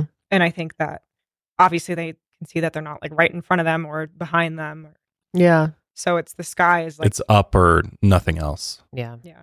Because it's all dense rainforest around you. So again, keep in mind that those photos were leaked and have never officially been released. And most of them have had their EXIF data removed from them. So the metadata are missing from some of the photos. Plus, whoever leaked them manipulated some of the images by increasing contrast and brightness to increase clarity, because all the original photos likely would have been very, very dark, if not completely black. Also, not all of the photos were leaked, but multiple sources have seen the few unleaked photos and have said there's nothing special, nothing in them that could help solve the case, which is important to know. So, as much as people dwell on the photos, and I think there's a few more photos that we'll get into here in a second. So that first image was taken at 1:29 a.m. And from there, a photo is taken about every 10 seconds or so. And the photos start to slow down a little bit around 1:48 a.m., with photos being taken every 30 seconds or so. And then around 2 a.m., there's around 5 to 10 or so minutes in between photos. And the second to last photo is taken at 3:22 a.m. And the last photo is taken a little over 45 minutes later at 4:10 a.m. There are also other photos that have stood out to investigators. One of them looks like some sort of rock face. When the photo is enhanced, it seems to show the camera pointing up to the face of a cliff rather than down. And keep in mind, these enhancements are done by sleuths online, not investigators themselves. But some people believe that the enhanced photo is possibly showing another person on top of the cliff. It does seem more likely, though, that this figure is just a fern branch, but we'll let you take a look at it for yourself and decide. What do you guys think about this? I think it's a branch. I don't see it. I think it's a major stretch. I think if you look at everything around the part that people are circling and indicating as somebody, it looks similar. It looks exactly the same. Yeah, I really don't see anything there. I think people just want to make sense of this so much that they're seeing things that aren't actually there. But another photo shows something weird. It's a twig or a branch sitting on top of a rock with 2 red plastic bags or wrappers on it. This one's really weird. There's been a lot of speculation as to what this twig thing is. I don't know what to make of that. Trash. It's odd to me, though. Like, why would that be so far into the jungle? You'd be surprised. If people traverse a trail, I mean, you go hiking anywhere and there's trash on the trail. Like, yeah, people do litter. And like little baggies like this could be but why from a take grocery a picture bag. Of that? I wonder, it almost looks like pieces of a balloon to me. You can kind of tell it's more translucent than that if you look at the bottom part. Yeah. Oh, yeah. And then there's another piece of trash next to it on the ground, the little white thing too. Mm-hmm. And then behind it. Yeah. It's just it's so odd. Was there a reason for it, or is she just testing things, or maybe she's trying to see what it is herself? That could be it. You know, like, what are these? Are they useful things for me, or what are these pieces of trash? I think it could be in their mind or in her mind. She could be thinking this will mark the location of where we are to remember it for later, because that's a good point. So if you're out in the middle of the jungle and you're looking for identifying markers, what's going to stick out to you if you go back to this area? Not the trees, not the grass, not like a particular natural formation, but lo and behold, you have looks like a fairly large branch with this bright orange red plastic on it. I think you would remember that probably and see that more so than anything else. But it's kind of a strange placement to have broken it up or put it in 2 different places. I wonder if it's like a grocery bag or something that they had that was carrying something and they used it. Oh, you think they made this? Kind of. I don't think they made this. I think they just found this and then pulled it out from wherever they found it and stuck it wherever they were. Oh, okay. But my thing is if you're going to use it as a marker, you know, with how much weather and crazy things that can happen in the forest, wouldn't you want to anchor it somehow? Like stick it in the ground, or stick it in the ground, put a heavy rock over it, or something that you can try and ensure that it doesn't just get blown away or washed away, because then your marker is useless at that point. Yeah, it doesn't seem. I mean, in a perfect world, effective. Janelle, sure, but I think if you look at this a little closer, it's a pretty large. Like, the picture doesn't really do it justice because they're kind of far away from it. I think this is a fairly large, you know, has enough weight to it that I don't think it's just going to like blow away. It's not like it's hard to tell. It could be small. No, you can. I mean, you can tell by look at the background there, and if you look at the way that it's lying next to this smaller trash here. This is, and then if you zoom in and you look at the actual branch itself, it looks pretty thick in comparison to the rest of the ground. I think it's sizable enough that wouldn't really be an issue. And you got to remember, these girls are exhausted. If both of them are still alive at this point, so if one of them is deceased at this point, I don't think they're going to go through all this extra trouble to try to they're going to be exhausted from hiking around, exhausted from lack of food and water. So they're just grabbing whatever is nearby. I don't know. I'm still leaning towards the idea that they wanted to see what it was. So they took a picture of it for the flash. Okay. That's interesting. I don't know. I mean, some people think really that this was like to collect rainwater, which or repel mosquitoes, which I don't know. What about this repels mosquitoes? Unless there's some sort of chemical or some sort of like oil. I don't know. It's interesting though, because people online have commented saying that some locals use things like this to repel mosquitoes. Maybe it's just not something we're familiar with. The rainwater thing, I don't know. I don't see that at all. I'm like, how is that collecting any decent amount of rainwater that would be useful? Yeah, it doesn't look like there's maybe other branches that could hold the bag more open and they're not being used. Especially the one on the bottom part, like, that just does not hold up. Yeah. Yeah, the bottom one isn't doing much if it's trying to collect rainwater. Yeah. No, it's on the ground practically. Yeah, you'd be better off almost grabbing like a big leaf and putting it. I don't know. That can't be it. Some people think that the girls just made it out of boredom, or maybe it was trash that had already been there before, which that's kind of what I'm leaning towards, that it was just trash and they were trying to see what it was, use the light, see if it was something that they could have used, or I don't know. This case is so confusing. But in another photo, it looks like there might be some sort of SOS signal in the corner of the camera shot. It looks like the girls had some toilet paper or a ripped up map or something spread out on a rock, possibly with a mirror as a reflective device. What do you think of these photos, Josh? I can kind of see how you would think that. It certainly looks like there's a circular reflective material on the ground, perhaps a mirror, perhaps foil.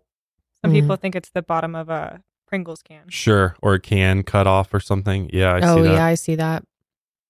And that if you really look at the way this paper or whatever is, it almost kind of does like there's an S, an O, and then the last thing is obscured by either the camera pack or the backpack strap. So, and then other people have like taken like really zoomed in on bits of the paper and tried to match it up. It's like a possible match with I see that. Yeah, a map that I don't know if it was Kris or Lisanne was holding earlier that week. Yep. At a cafe. Yep. Kendall, I think you're spot on though with why they took these pictures. I think they took these pictures and they seem so weird to me is because they weren't trying to take pictures. They were just trying to get light. Yeah. It's the middle of the night. Their phones are drained. They don't have flashlights. It's pitch dark. So the only light they have available to them is the flash off the camera. Although you do have the flashlight app on your phone. Yeah, but their phones are dead. Their phones are dead at this point. And flashlights drain your phones like crazy. Right. So that would be stupid to use any remaining battery on your flashlight. I'm just figuring the camera lights that they're going to have. Was, not 100% dead yet at this point, but it's not on. Yeah. You know that. And they know that if they do use that, it's going to fry the rest of it pretty quickly. And they had iPhone 4s, and I don't know. I had one of those way back when, 10 years ago, but like, I don't remember if the app, because it's built into our phones now. Like you just go on the thing and click it. Yeah, it wasn't like that anymore. Did not have a flashlight. But there's been apps for flashlights. Sure. Forever. Yeah. To use the flash as the... But you need internet to download one of those. They may not even have Right. it. No, it's true. And that's an interesting point. I didn't even remember back when you didn't just have it in the swipe down as a feature. Wow. Interesting. This photo, for me, backs up a lot I was saying earlier about Lisanne knowing a lot more about mountaineering and how to survive in the wild because, or, if you get lost and, you need to get help, from the very fact that they're clearly trying to create ways to be seen through what looks like an SOS. I mean, you can clearly see the curve. It definitely looks like an SOS. They got the reflective can or mirror, perhaps. They're trying to signal. I do really think it's part of that map, too. Looking closely at it. Mm-hmm. Yeah, it looks like it. Maybe even the top left corner. They're doing everything they possibly can with what they have to try to be rescued. I think that's what's so heartbreaking at like the timing of the pictures, too. Like, camera comes on and it's like boom, boom, boom, boom, boom, like one after another, like basically as fast as she can take them. And then they start gradually slowing down, and it's like she clearly I think she heard something, saw something, a light signal or the sound signals they were using, and was like, oh my God. Yeah. Went out to try to signal them. And I mean, clearly they didn't find them. So it's like, yeah. I mean, hours the camera was on, and she's slower and slower, but she's still taking pictures at certain intervals. And as like the time in between the pictures gets shorter, it's like, I mean, it's like, damn, I can't imagine what that would have been like to, like, they're starting to lose hope, kind of. Like, imagine just like you're 8 days. I know. And That's it's insane. like, hear something or see something, and you're like, oh my God. And then it's been hours, and it's like, yeah. It's incredibly sad to think about what this would have been like. Cineproc's chief reported that they searched 25 trails where the girls could have been, but they hadn't found anything. And there was no activity on the girls' phones on April 8th or 9th. On the 8th, Kris's parents arrived in Boquete, and Cineproc's chief reported that they searched 25 trails where the girls could have been, but they hadn't found anything. He said that these areas were every area the girls could have been. On the 9th, Cineproc started using search dogs to locate the girls, but once again, they found nothing. And on April 10th at 5:15 a.m., someone attempted to power up Lisanne's phone again, but it's still dead at this point and doesn't turn on fully. The next day, April 11th, Kris's iPhone was powered on at 10:51 a.m. It was at 22% at this point. It was left on for 64 minutes and then turned off again. From there, it was never powered on again. We don't know what the battery was at when it was turned off, but it seems pretty likely that there was some charge left in it. Cineproc and Sanafront spent the night in a search area once again. They also continued to use call and light signals. But after the 14th, searches were scaled down.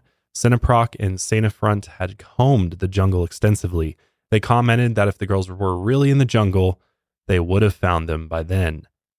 2 more weeks passed and the girls still remained missing. The family was still without answers. So on April 30th, the families offered a $30,000 reward for the return of their daughters, whether it was the girls alive or their complete remains.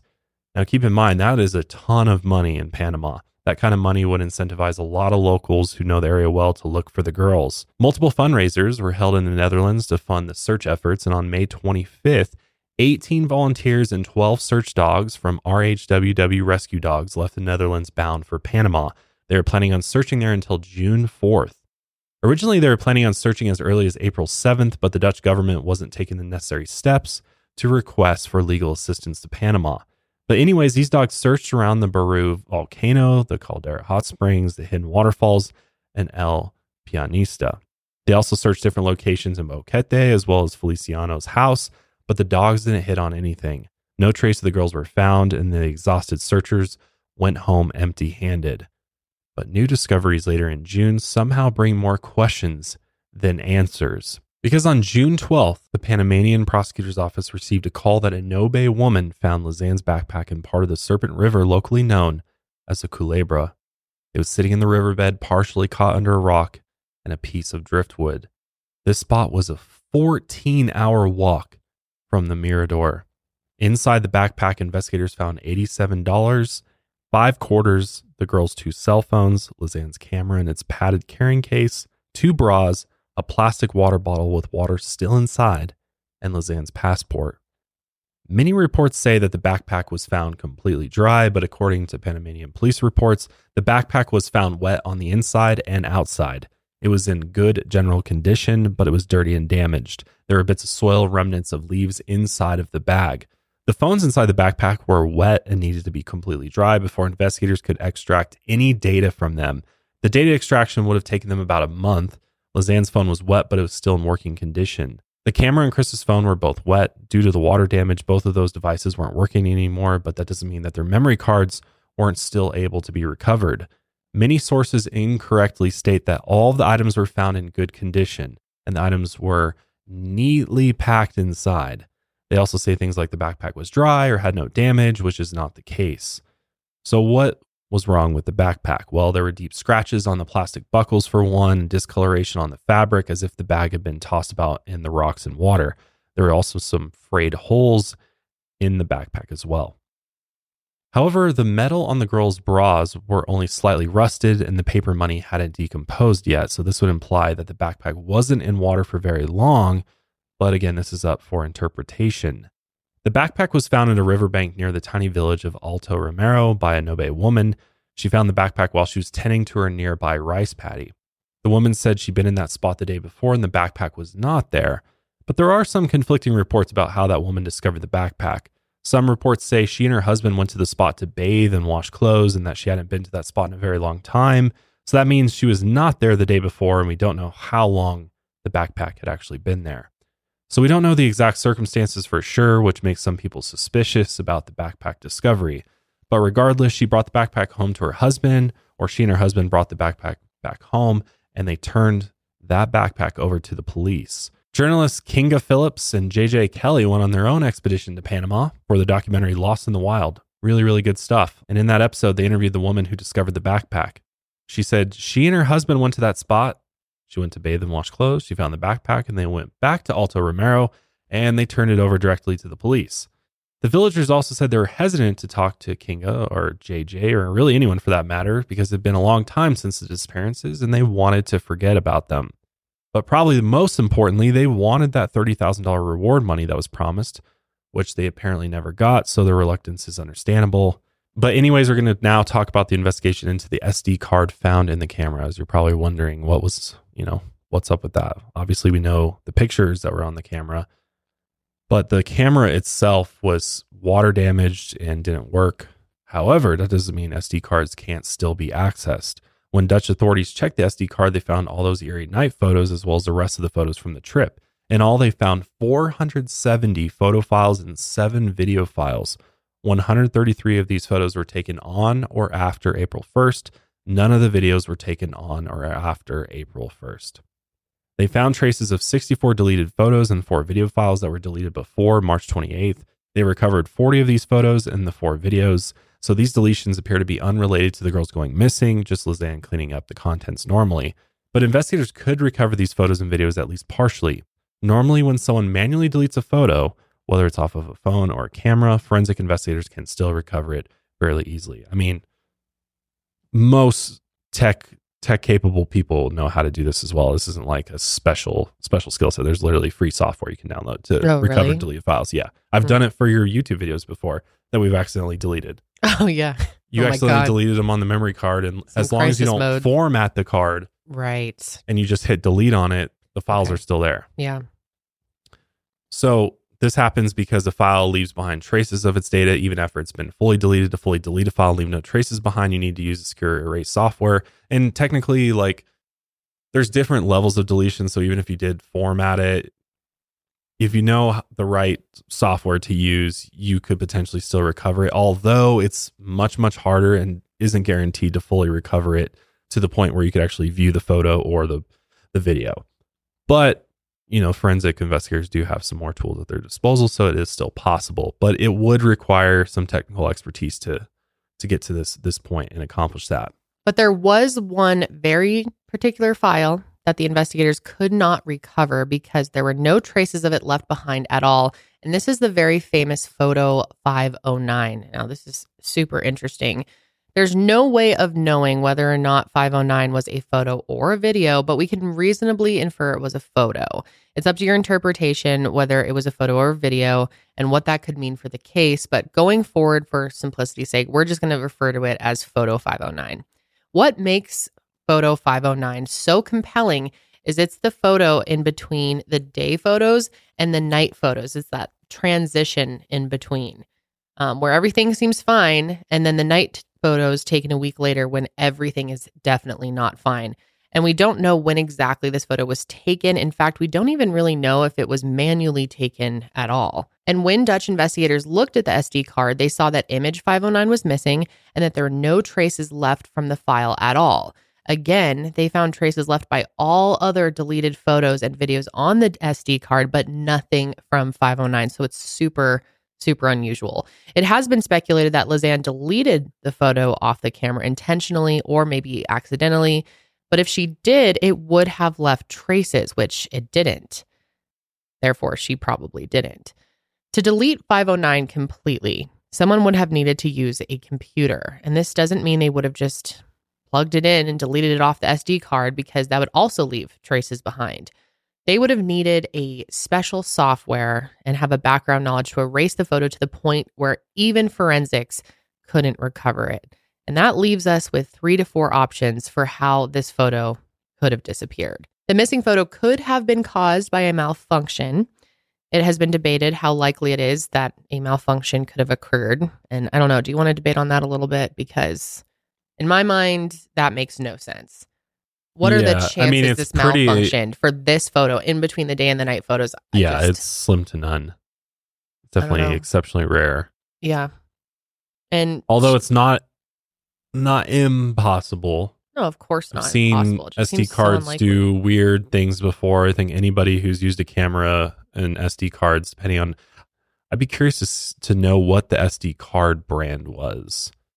And because it's like, the camera is writing the data to the card, but the card is ultimately, storing the information and allowing it to be written to the card. So sometimes the cards do malfunction depending on what kind of card it is.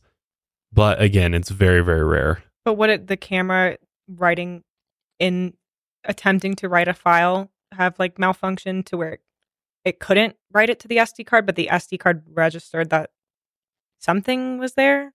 But the chances of that, research that I looked at that tested this assigned a 0.007% probability to such a malfunction, at least. Tiny amount, but they did test it in normal conditions. They weren't testing it by dropping it or putting it in water because obviously that's, cost and very time intensive. And so they had to take it in normal conditions. And the writers of a book I consulted for this case contacted Canon, which is the camera manufacturer, and they said such a malfunction would be virtually impossible.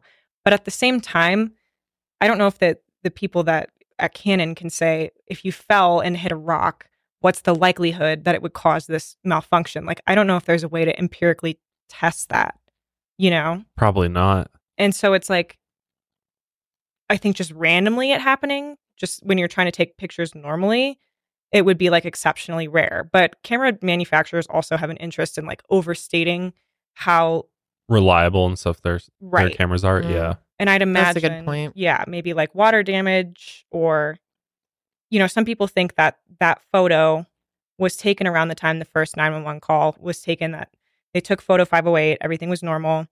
And then possibly Lisanne or someone holding the camera fell, maybe hit a rock or water or both.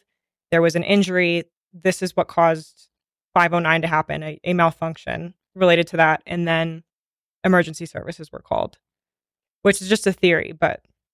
So, I don't know. It's really hard. I still feel like the chances are so slim, but it's possible. We certainly can't rule it out. And we'll come back to it later. And I feel like too, and I swear I've seen this before just in our own work and dealing with cameras and SD cards.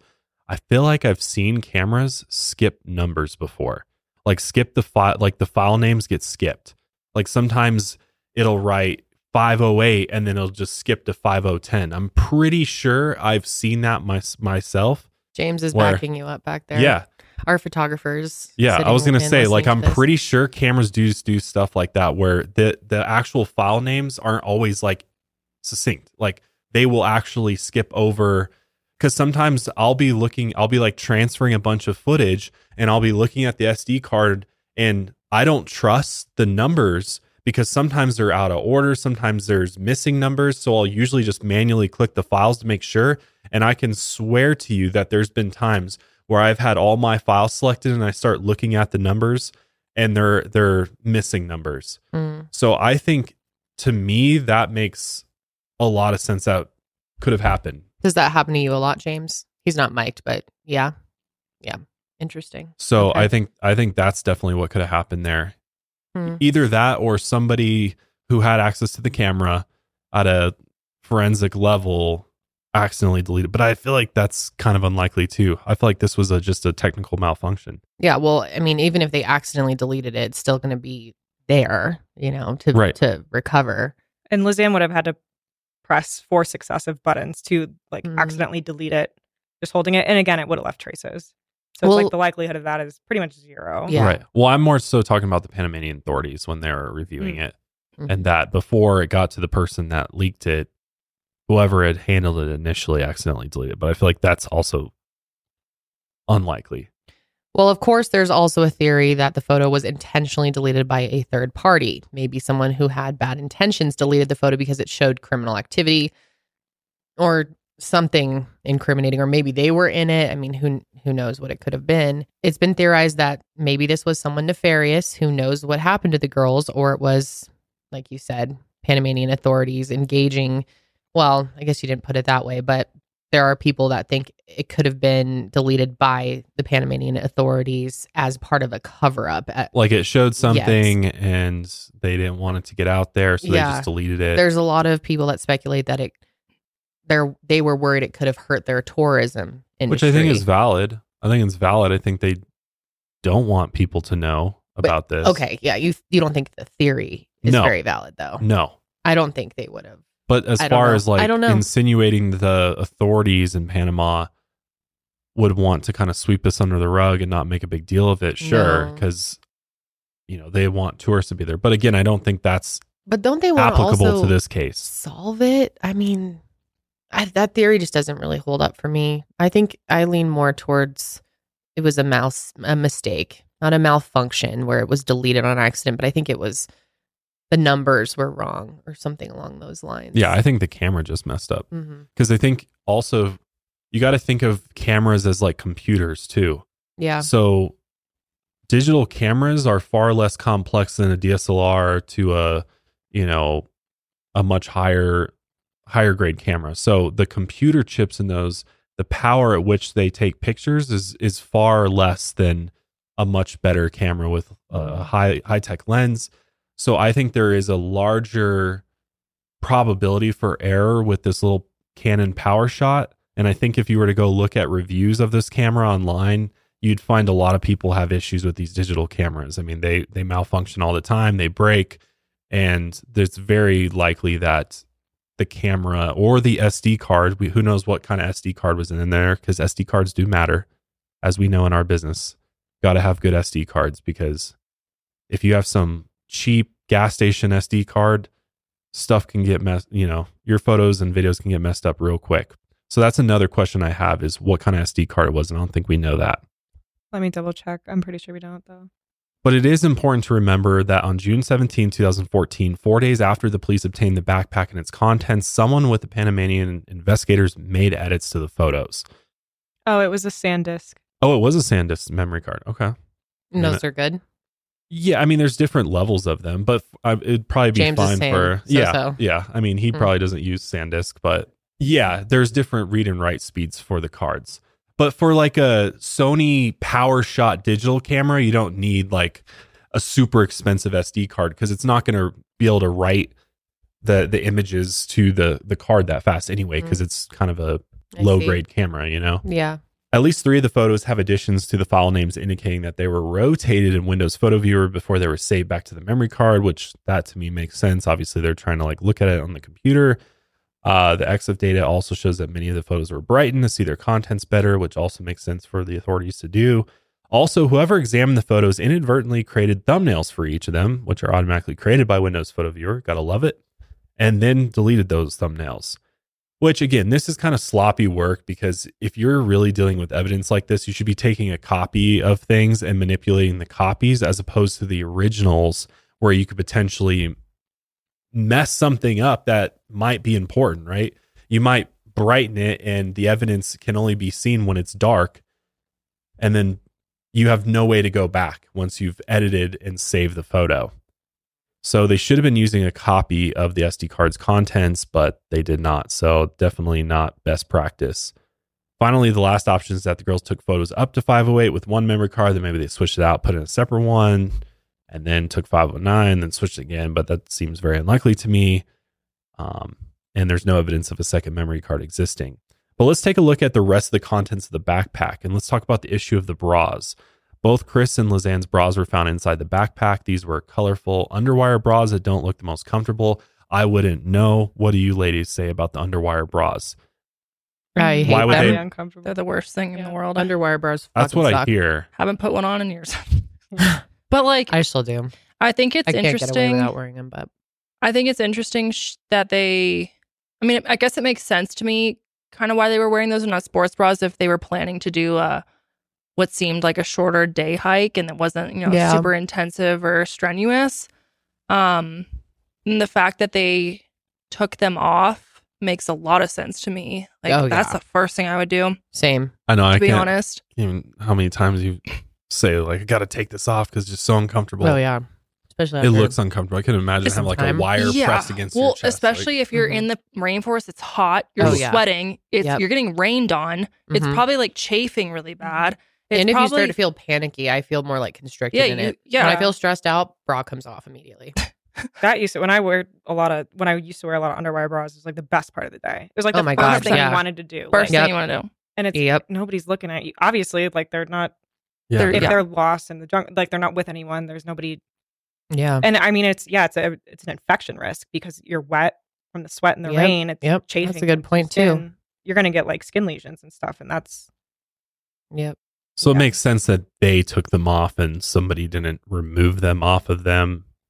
I mean, I guess it's like anything. It's possible, but I mean, I guess there's logical reasons for taking them off themselves. I think so, for sure. Yeah. I know like a few people who say they feel more secure in them. And again, like I'm not familiar with their body types to that extent. So like maybe they felt more supported with them on at first. And like that's why they chose to wear them going out. But I can get the argument that like maybe taking it off, you feel a bit more vulnerable. But at the same time, the pain would the chafing would be. Yeah. For days. Yeah. Out in the jungle, I don't think you're that worried about vulnerability. No. And plus, like bras are, unless they're not like padded at all, and even then, still like they're kind of like sponges. Mm-hmm. So the second they get wet, like even if like we've all sweat in a bra and then it gets really uncomfortable, I can't imagine that you're out there for days and it's like wet. That's the first thing I would want gone. Totally. This is kind of weird, but Hans Kremers, he said he talked to many girls Kris and Lisanne's age and asked them if they'd take off their bras if they were lost in the jungle, and the girls all said they wouldn't. I mean, I don't know. I don't know. It might just been who he asked. But I don't know how much validity there is to that. I feel like if we were to run a poll on our own audience, most of them would agree. Yeah. I don't know. I guess it's a personal preference. I'm going to go with what you guys think because I don't know. I think if you ask any woman in this building, they'd say they would have taken them off themselves. Mm-hmm. It really starts to hurt after a while. After the backpack was found, Feliciano and 5 other volunteers decided to search the Culebra for any other pieces of evidence. The Nobe man whose wife found the backpack was part of the team as well. And sadly, through these searches, it was confirmed that the girls were no longer alive. On June 19th, Kris's hip bone and Lisanne's shoe with her foot still inside it were found by these searchers. The remains had washed up under a tree on the banks of the Serpent River. The foot was in an advanced state of decay with skin still attached to it. 3 fractures were found in the metatarsals, which are the bones that connect your ankle to your toes. And many reports state that Lisanne's foot was broken in 28 places, but it was really just the 3 fractures. The reality is they found 28 of her bones. Sometime around June 22nd, investigators were able to confirm that the foot belonged to Lisanne. Shortly after this, Kris's shorts were discovered by a group of searchers floating in the Serpent River more than 5 kilometers from Mirador and a half mile from where the backpack was found. According to many reports, the shorts were apparently found neatly folded and dry on top of a rock, but this is not the case though. The shorts were wet and submerged in the water. They'd been caught on a rock, much like any other piece of debris would have been. They were unbuttoned and unzipped, and there was also damage to them as well as frayed holes in them. That's a big thing to know because that is misreported pretty much everywhere that they were folded. That and the perfect condition or good condition backpack is like 2 of the most pervasive falsehoods, rumors in this case. And then another big one that we'll get to later. But. Yeah. One of Kris's hiking boots had been discovered by Feliciano and his team a few days before they found the shorts. Her foot was not inside the boot. Then on June 25th, it was confirmed that the pelvic bone discovered belonged to Kris. It had suffered a fracture that could have been caused by a fall, or it could have been caused by just the rough waters of the Serpent River. So the shorts may have slipped off of Kris's body while it decomposed. It's also possible that if she fractured her pelvis, she took the shorts off herself to relieve some pressure or discomfort. Sina Proc and local volunteers continued to search for more remains in late July. In those searches, the teams found multiple bone fragments along the Serpent River. One of the fragments was confirmed to be a piece of Kris's rib. The other bone fragments belonged to animals, an unidentified child, an unidentified woman, and an unidentified man. The fragments were all found at a distance from each other and not all in one spot. According to some reports, these unidentified remains belonged to local indigenous people who died of natural causes. The rainfall had washed out their graves and carried the bones down the river. A few days later, 3 more bones were found. The bones were parts of Lisanne's left femur, tibia, and left foot. Many sources report that the foot had been cleanly cut or severed. But this isn't exactly the case. This doesn't mean that her foot had to be intentionally cut by something. In reality, this was likely a case of disarticulation caused by the body decomposing in a stream. The water over time would have decomposed the weaker ankle joint connecting to the foot, thereby disconnecting it from the ankle and from the rest of the leg. Then the foot was sort of preserved in the boot, causing it to decompose the way that it did. Which all makes a lot of sense. Makes total sense. So Lisanne had been suffering from severe periostitis in her tibia, the leg bone, and periostitis is an inflammation of the periosteum, which is the sheath that covers your bones. And this infection would be consistent with the overexertion from excessive walking. So it makes a lot of sense. And Lisanne's case of periostitis led to an infection. And once the infection spread, it would have made walking extremely difficult and painful, if not totally impossible, within just a few short days. There was also a piece of skin that had been found along with Lisanne's bones. And some reports say that this piece of skin belonged to Lisanne, but testing showed it actually belonged to an animal, likely a cow. So this is the other big rumor that there was a ball of Lisanne's skin found along the river, and it was like not super decomposed, which wouldn't make sense. And this was reported by a Panamanian journalist, but there was no follow-up, and later testing again showed that this was a cow. But this is like, this rumor is, a lot of people are like, oh, well, it has to be foul play because of this Lisanne's skin. And it's, yeah, definitely important to highlight and clear up. So both the Panamanian forensic team and the Netherlands Forensic Institute, or NFI, worked on analyzing the evidence. And Dutch authorities working on the case announced that the girls' deaths were most likely the result of an accident. However, they did admit that they couldn't rule out foul play. Meanwhile, the Panamanian authorities were publicly speculating about the possibility of criminal activity in the case. Their attorney general publicly stated that this case was a crime against personal integrity. Lisanne and Kris's DNA was not found on the backpack, and this definitely seems odd, but it's possible that their DNA was washed away while it made its way down the river. However, according to the NFI, 30 prints were found on the backpack, and none of the Nobe people who handled the bag were fingerprinted, and those fingerprints were left unidentified. Apparently, this was because by the time the bag reached the Netherlands, too many people had handled it, so any results would have just been meaningless. There were also 3 fingerprints found on the phone, its SIM card, and a piece of tape attaching the SIM card to the phone. Only one of them was good enough quality to be examined, and it was the print found on the tape. And this fingerprint was run through the system, but it didn't come up in any databases, and the tape was placed on the SIM card by a Panamanian investigator, so it couldn't have come from anywhere else. So the prints were attributed to the Panamanian investigator who had handled the phone. Fingerprints from anyone who was involved in the searches or handled the remains were not taken. Now we're going to talk about the issue of the remains and their condition when they were discovered. The forensic pathologist's report notes that Kris's rib and hip bones were bleached. The forensic anthropologist stated that this bleaching could have come from sunlight exposure or phosphorus in the soil. By bleaching, we basically mean the color of the bones were paler or lighter than their original color. For those that don't know, our bones are not white, but a yellowish pinkish color and can become bleached a lighter shade after death.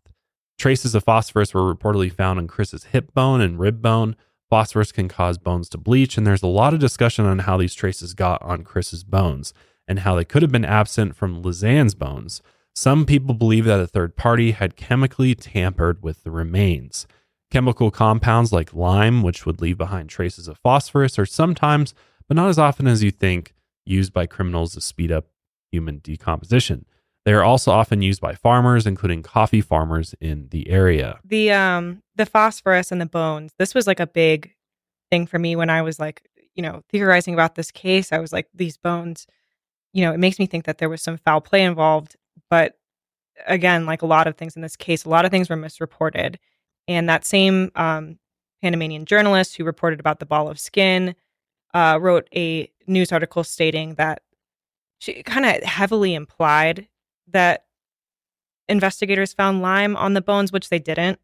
And I think that there are a lot of normal explanations for the phosphorus. She said that, it's not expected that there would be phosphorus in the soil there because it's not volcanic soil, which the volcano is like 12 miles away, and volcanoes can carry those ash clouds with the phosphorus like thousands of miles. So, and they also didn't take soil samples, which, of the area where the bones were discovered, which some people are like, Panamanian cover up because there were no soil samples taken. The issue is like a bit more complicated. Do I think there should have been soil samples taken? Yes, but it's hard to really say from where because they didn't have exact locations for where their remains were found based on how they were collected, based on how they feasibly could have been collected, all things considered.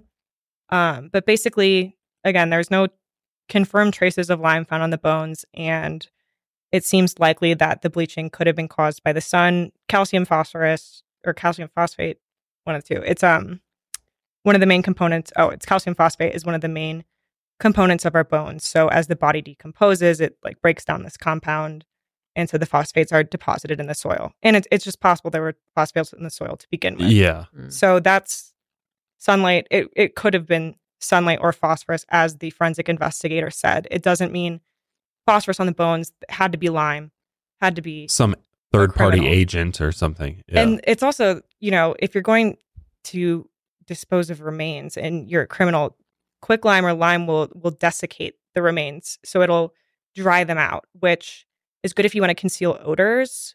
But human decomposition requires microorganisms and scavengers and insects and stuff like that to decompose the remains. And the use of lime and drying out the remains would discourage that. So it's kind of a double-edged sword. It almost kind of mummifies the remains in a way, and it doesn't seem like an intuitive way if you're trying to get rid of evidence. Yeah. So why wouldn't you just like burn them? Right. There's other ways to destroy the human remains than just put lime on them. Right. I think it's people reading into the bleaching a little too much, and this journalist was clearly trying to make some things happen for themselves. Well, then there's also reports that there was no tissue found on the bones. Like the bones were just clean, but there was a flap of Kris's skin attached to her hip bone, which was found by investigators during normal forensic examinations. So the next question is probably one that you're wondering, where are the rest of the bones? Again, it's kind of seems weird that they didn't find any larger bones like skulls or, arm or leg bones, but it could have been the case that scavengers got to these bones, or heavier bones like the skull sank to the bottom of the river. Because remember, the Changuinola River is nicknamed the meat grinder. Rocks and fast-moving water would have destroyed or buried many bones that haven't been discovered yet. I mean, think about all the other bone fragments they found. Yeah. So that there's other human remains in this river that are being ground up by the force of the river and all the rocks, that most likely the rest of the remains are in fragments at this point as well. And then another rumor that was out there, or report that was out there, was that the bones had no markings on them. However, they actually did have gnaw marks consistent with small animals like rodents or scavengers. They also had root marks, meaning the bones were stained by plant matter. If you see the photos, it's pretty clear that there's plant matter there. This would indicate that the bones had been sitting on soil for some time before they were dragged down the river. The autopsy report also found that there were no marks on the bones that indicated some sort of violent act occurred. There was no evidence of dismemberment, so this might be where the whole no marks on the bones rumor comes from, but there is a plausible explanation that there was marks on the bone. There was scavengers. But ultimately, a cause and manner of death couldn't be determined from the remains. There just simply isn't enough bones for the forensic pathologist to analyze. But regardless, the fact that the remains had been positively identified as belonging to the girls was just heartbreaking news for the families. And even though it answered an important question that weighed on them for 10 agonizing weeks, the discovery of the remains didn't answer many of their burning questions. The families felt as though the Panamanian investigators had not done enough to look for their daughters, which I agree with. I fully agree with them, yes. Fully. Like, they should have jumped on this immediately, immediately done ground searches, immediately get the dogs out there. Anytime I hear of that fucking 48-hour rule, it pisses me off. It's so insane that in some parts of the world, that's still a thing. Mm-hmm. And sometimes you hear about it here too, even though they're not supposed to. But I think it's frustrating too. Like, a lot of the search was bogged down by just like, top heavy bureaucracy when it comes to like CNPOC or even like the Dutch authorities and not getting the legal channels to approve the dogs and, Right. Just a bunch of politics that slowed it down. Mm-hmm. In August of 2014, the Kremers family did their own expedition to Panama, accompanied by guide Feliciano. Kris's parents, Ruli and Hans, walked the same trail that the girls did on that fateful April 1st, 2014. They concluded that there was only one direction the girls could have gone in that path, so they couldn't have gotten lost. The only time the path opened up to show more paths was an hour and a half after the last photo was taken. Here are Ruli and Hans explaining what they concluded. I will read the subtitles on this for you guys.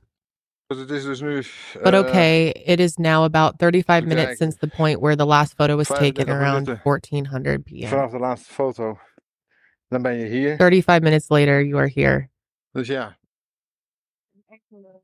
We have not seen a single cliff. No cliffs have been passed in the meantime. Or nothing else where you can fall into or slip into. It is a complete mystery. We think that between here and the small creek where the last photo of Kris was taken, that something has happened here. If they had broken something and got injured, they would have definitely stayed on the trail. And alongside the trail, there are no steep ravines or slopes where you can crash into. And where you can get stuck without being seen. No. It is good to have walked the trail ourselves now. That whole stretch. Sorry, some of this is kind of translated weird. So now we have seen with our own eyes that you have nowhere to go here when you walk on this path. Wow. The only thing you do when you think it is getting too late is that you turn around and walk back. Exactly. And of course you can get stranded halfway, but even then, you stay on the trail. And then you stay on the trail and spend the night there somehow. And then you continue. Her face. Oh my God. I know. It's so heartbreaking. So painful. So once the Dutch investigation concluded that the girls likely died of an accident, the Panamanian authorities followed in their lead. And in November of 2014, Panamanian prosecutor Betsaida PT declared the girls had a hiking accident where they were dragged to death by the river. Lisanne's family did eventually accept the accident conclusion, but Kris's family didn't at first. The Kremers family believed that there was some sort of, element of foul play in the girls' deaths. The family actually hired a lawyer and sued the Panamanian prosecutor's office for their handling of the case, but eventually they dropped their suit against the Panamanian justice system. The families of Kris and Lisanne obviously wanted to be able to lay their daughters to rest as best as possible. They held memorial services for the girls in the Netherlands, but they still wanted to try and bring back as much of their remains as possible. So in January of 2015, a team put together by the Kremers family with the blessing of the Froon family made one last trip out to Boquete. The investigators included a forensic anthropologist, a DNA specialist, a criminologist, and 4 dogs from RHWW. And also, well-known Dutch forensic pathologist Frank van de Goot joined them. And unfortunately, though, this investigation didn't turn up any more remains. After an extensive investigation, the team concluded that the girls couldn't have gotten lost on the trail, but they also said it was highly unlikely that the girls were victim of any sort of violent crime. The team concluded that the girls had some sort of fatal accident on their hike, most likely a slip and fall from some sort of cliff. Both families accepted this explanation at this point. They do not want to be contacted about this case anymore, and with that, the case was closed in March of 2015. The Kremers family's lawyer, Enrique Aroca, still thinks the girls were murdered, and he thinks that the family accepted the accident theory because they needed some sort of psychological closure. Finding what he deems the truth would be too much for them to bear. And a Dutch gossip magazine reported in 2019 that to this day, Hans Kremers still has some doubts about the Panamanian investigation. Again, this is coming from a Dutch gossip magazine, so take it with a grain of salt. There was no sign at the Mirador telling the girls to go back when they disappeared, but now there is a sign that reads, quote, "End of trail, no return passage, so tourists don't continue on." A cross has also been placed at the Mirador as a memorial to Kris and Lisanne. Maria Vest and Jurgen Snuren, the authors of Lost in the Jungle, are reportedly planning an expedition to Panama next year. They've said they're returning with a pathologist, a rescue team, and documentary producers to check out a potential new search area. But as of this recording, no official date has been set. So we'll see what happens with that, I guess. Who knows what that area will be. I think the search area is likely huge at this point, considering how far the remains from the backpack were found. I mean, could be miles and miles away. So after hearing all the facts of this case, what do you guys think Well, happened here? I'm pretty convinced that this was an accident, that there was an injury, they got lost. There's all types of, poisonous animals, dangerous animals out there that they could have had encounters with. That river is very intense. I think this was accidental. I don't think there was foul play. That's just my opinion. Well, and one of the things that comes up a lot is the monkey bridges, which the local indigenous people used to cross the Serpent River. And in that Lost in the Wild show, the woman attempts to go across it, and it is sketchy. It is sketchy. And it's dangerous. It's made out of these cable wires that if you've ever touched I've cut myself real good on cable wires before. Yeah, I remember that. That was crazy. Yeah. So it's very easy to hurt yourself, injure yourself. You're basically balancing on a wire. You're like tight roping across this river, this raging river. It's very possible you could fall off of it. I mean, indigenous people fall off of it and die. I know they interviewed some people who were like, would you go across it? And they're like, absolutely not. And if you were to fall, you're dead. I mean, you're going to hit rocks. You're going to be dead almost instantly. I don't know that they necessarily went across and that's how they died. If it was an accident. Or one of them could have, and then the other tried to help them. And I think it's possible. Yeah. Are there any, kind of things that stick out to you, weird things, maybe unanswered questions that would lean you guys the other way?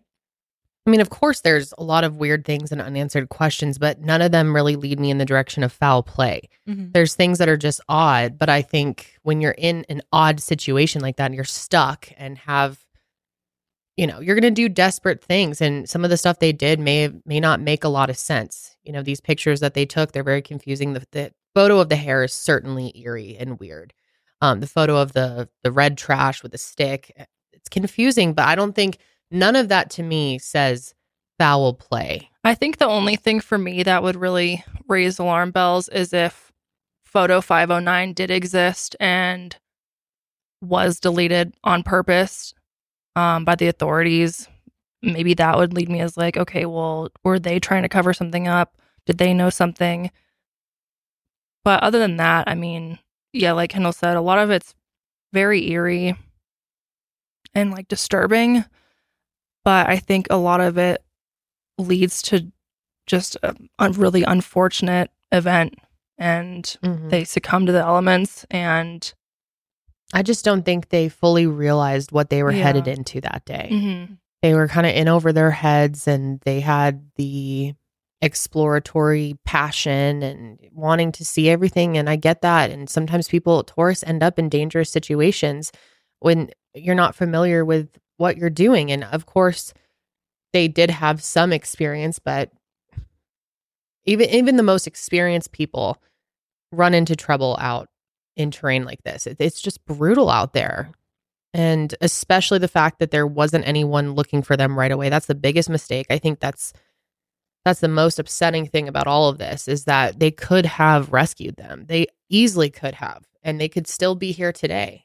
Maybe possibly, unless one of them had a horrible injury, or I don't know. I think it's very evident that they went off trail, that they left the trail at some point. I don't think it's went that off evident. The trail. Is it that evident? Or beyond the Mirador, the trail gets very, very hard to follow. And eventually, the farther you go, it's very easy to make a wrong turn. And especially as soon as in the dark. And like maybe they were still on the trail, but night hit sooner than they thought. And coming back down the trail, they just made a wrong turn at some point. It'd be very easy. Their phones are dying. No, it's true. They have no light other than their camera, which clearly to me, the camera is being used as light. I think the camera of the hair, as eerie as it is potentially one of them checking for an injury or something on the back of her head. Maybe she's like, can you look at the back of my head real quick? There's something, it looked kind of red, almost like maybe she was scratching. Maybe she got bit by something. And but wouldn't they clear the area of her scalp if that was the case? And then it seems, I don't know, the hair photo is weird. I get it's all weird. It all looks weird. I just think. But when you don't have the whole story and with how long they were out there, of course things are going to look weird. Right. I just think this is one of those cases that because it is mysterious, because we don't have all the information, that people, and there's people that are planting seeds into people's minds of like, oh, it was this or that the lore around it has started to grow, and people are, the photos remind them of like Blair Witch Project. It's got this kind of like same vibe to it, and so people are grasping at straws here when it comes to looking at the actual evidence and putting things in places where they don't actually exist in, and going down this whole other path. There is literally no evidence for foul play. Give me one piece of evidence for foul play. No solid evidence. There's no, at least that we know of. Other than the eerie photos. There's no, but that doesn't mean there's foul play at all. Yeah. Well, a lot of people have pointed fingers at certain people too. There are some like people that have died that are like loosely connected with the case. The taxi driver who drowned, and then this kind of interrelated network of like a youth gang. But to me, the evidence is pretty flimsy, and unfortunately some people have really gone after like some of the guides that tried to help find these girls. And Feliciano, Feliciano is people really have gone after him and been like, he did it, and that's insane. I don't think any of that's true. He's out there like helping their family, and I don't know, it's crazy. I think the foul play is much harder in this scenario because we pretty much know that they were alive for days after the first. Yeah. Because one possibility, they're hiking up this trail. Seems like a trail that other people, go down, and there's people that live right off of the trail. It literally goes through like people's backyards, I guess. You can see people's houses as you're going up. And unless they would have had to been like kidnapped and held hostage, most likely, or everything is done by the perpetrator or the suspect in this case. Doesn't really make sense for that to happen because of the time frame of the photos, the time frame of the phone calls. I think because of the phone calls, why would somebody who's going to murder these two girls start trying to call the emergency numbers? That to me makes no sense. Why would they let them like use their phones? Right. Like the minute that happens, it's like, you're kidnapping someone. You're not going to be like, use your phone to make it look like you're calling 911 and then for the next 10 days. Right. We're going to do it periodically. For hours and take photos of the sky, and then also, get rid of the remains, but not all of them. Yeah. And then, also leave the camera out so the investigators can find it, and the phone. Leave the backpack, everything in it, not take the money, not take the money. Yeah. Like that to me is very significant that everything was found. And I get some people like, well, that's suspicious. Why is it everything found? But the backpack was dirty, damaged. It was clearly, went through its own shit too. So it's like, well, I think that's one of the biggest problems with this case is there's so much misinformation out there that leads to other theories that people start going down that road and ignore the true evidence. Like if if the whole thing of like, oh, their clothes were folded neatly. Yeah. If that is reported everywhere and people take that as fact, then that's real sketchy looking. Yes. Why are their clothes folded? Like, I could see how this is being twisted so much because people are just misreporting things. Yeah. To where people really think that it's something nefarious is going on, when in reality, based on everything we just talked about, it really does seem like a really just tragic accident that happened. Yeah. I mean, and people like really are kind of grasping at straws with things. Like, a lot of people have talked about how clean her hair looks in that photo, which is odd after 8 days in the jungle. But if they were kidnapped, the kidnapper's going to wash their hair? Yeah. Like, it's just strange things that people are coming up with. And of course, when you take a picture, the flash is going to make everything look shinier and better than it does if it was in just like daylight or something. Well, they were manipulated too. We don't even have the official photos. Yeah. I would love to see the photos, the original ones, what those looked like. And I bet you we wouldn't have half the speculation that we have going on here, because couldn't even tell what you're looking at for the most part, other than what the flash can pick up. They've enhanced the flash in all of these photos. So to me, it looks like that was their source of light. Sorry, you can finish. I was going to ask if I can read you guys a Reddit comment from someone that's seen maybe not the original, but like the case file photos. Like, yeah, sure. How have they seen that, I wonder? So this next Reddit comment too, I'm going to read. I think it's very interesting. And this comes from someone over at the website Imperfect Plan. And they have done countless hours researching this case, testing the cameras, doing analyses of like the night photos. They've gone to Panama on multiple expeditions, taken all the videos. Like, they've really done a phenomenal job investigating. And as such, they've been able to see all of the photos, really. And that includes the night photos that have not been leaked, because again, only most of them were eventually leaked, but not all of them. And so people have asked on Reddit, like, what can you talk about what are on these unleaked photos? So he said in this one comment, in my opinion, some more insights can be gathered from the missing pictures. There is nothing groundbreaking in those pictures. However, I believe the officials have not analyzed those pictures fully, which is maybe understandable. And there is information in them that rules out certain assumptions, rules out some of the public theories, and strengthens some hypotheses. I agree with that. I think it supports. I think if you analyze it, you're going to come to the conclusion that a lot of these wild theories make no sense whatsoever. What else? Like, what else is there to gather from them other than what we've looked at today? Well, I guess that's kind of what we don't know. He doesn't say that like it's going to rule out, because the girls getting lost is still a public theory, as is foul play. So he's pretty non-specific, and that's for a reason. I think it's weird because he's like, there's nothing groundbreaking, but I think there's information you could get from them. I mean, you can only really speculate what's on those photos, but or really almost how to interpret that comment. Yeah. I think you also have to look at the forensics. They didn't find anything that suggests that they were dismembered. Again, bodies were decomposed, so maybe that evidence is gone. But again, I just go back to the backpack. I go back to the phone calls. To me, none of that points to foul play happening here. Unless it was a predator whose only interest was to take advantage of these two girls, which is possible. And that's all he was interested in. He took advantage of them, or maybe held them captive in the forest. And while he was sleeping, they took pictures. That's what I'm saying. Is like when you start playing out the scenarios of foul play or kidnapping or hostage or a serial killer. There's too many holes for me to want to go down that path.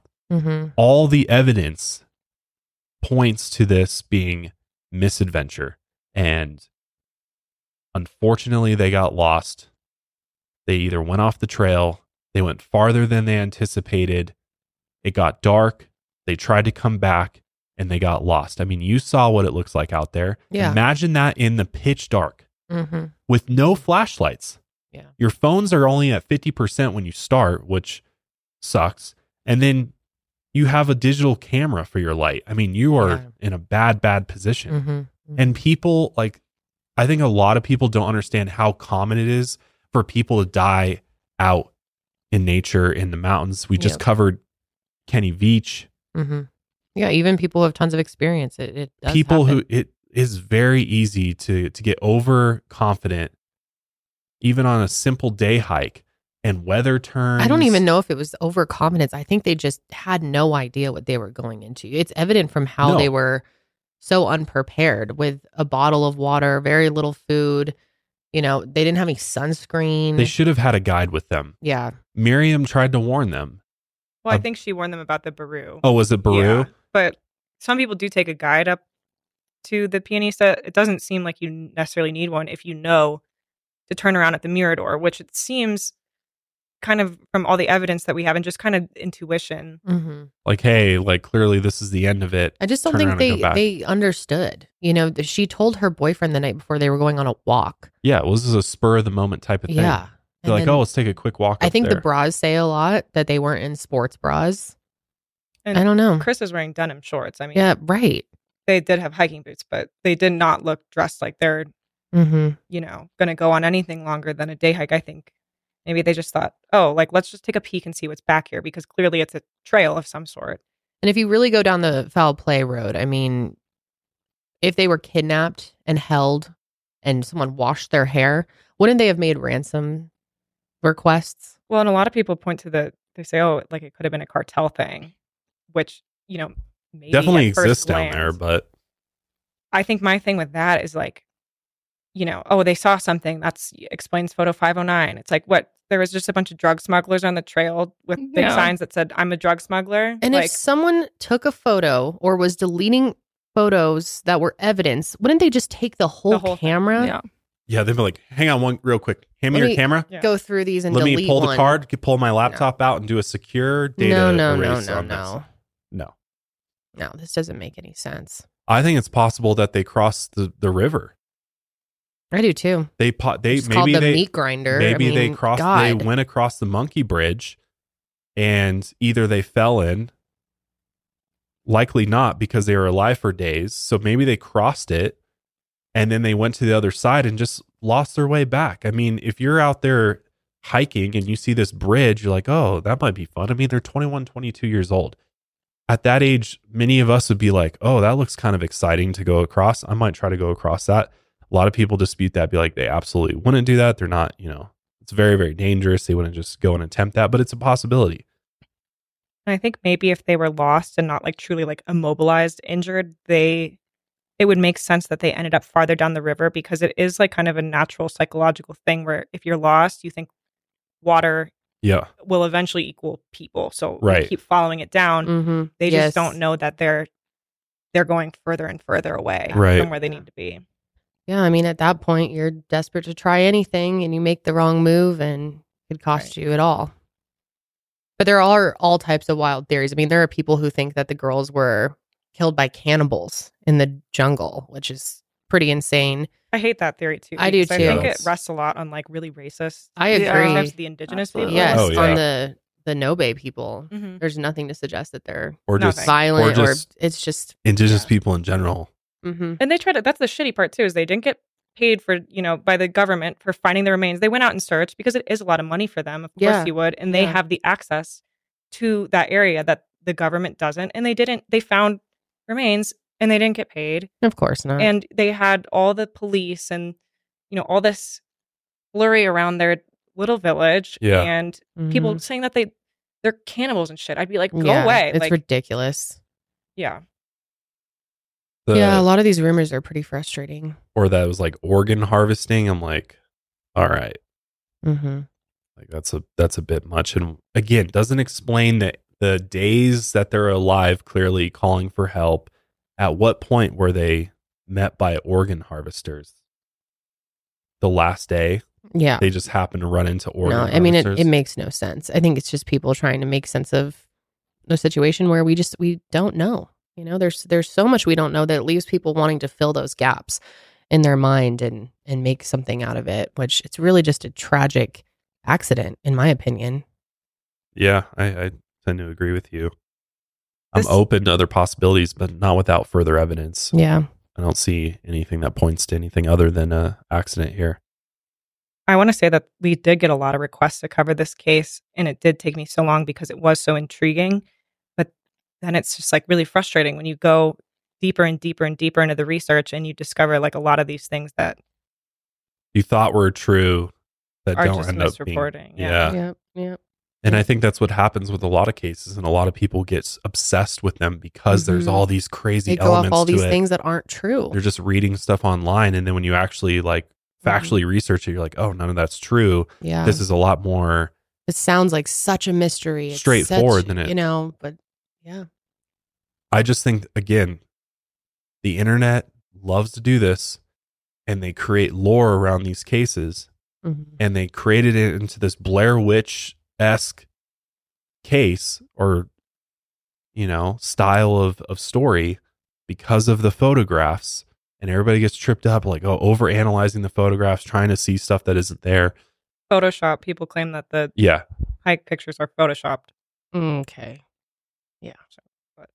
And then people just run wild with it. I just feel bad for their parents too, who have now come to the conclusion they've accepted, what they've been told, and they believe it was an accident. They just want this all to stop, and people are just going to keep digging it up and accusing all these other different people and digging into their lives. And I wonder how they feel about the authors of that book going back to Panama now to do another expedition with I don't know. the search. They might support it. I mean, maybe they'd like to find the rest of their remains, possibly. Oh, they definitely do.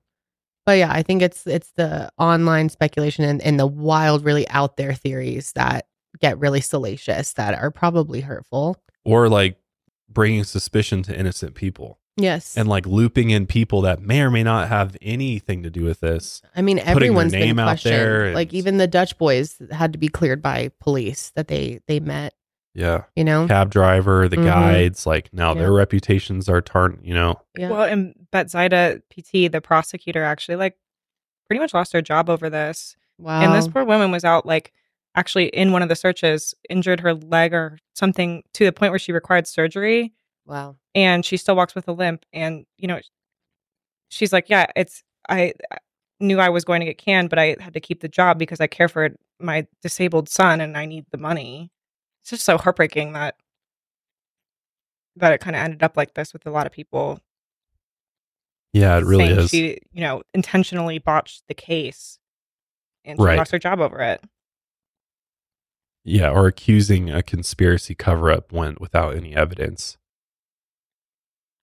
So, I don't know. I'm really curious to hear what everybody's thoughts are out there. Yeah, definitely let us know your thoughts. I'm sure some of you disagree with us and definitely want to hear. Yeah, I'm open to other perspectives for sure. I just think there's got to be some evidence to back that up, though. Yeah. You can't just bring me some wild theory you wrote on Reddit crazy. And be like, this is what happened. If there's no concrete evidence here, I'm going off what the evidence shows.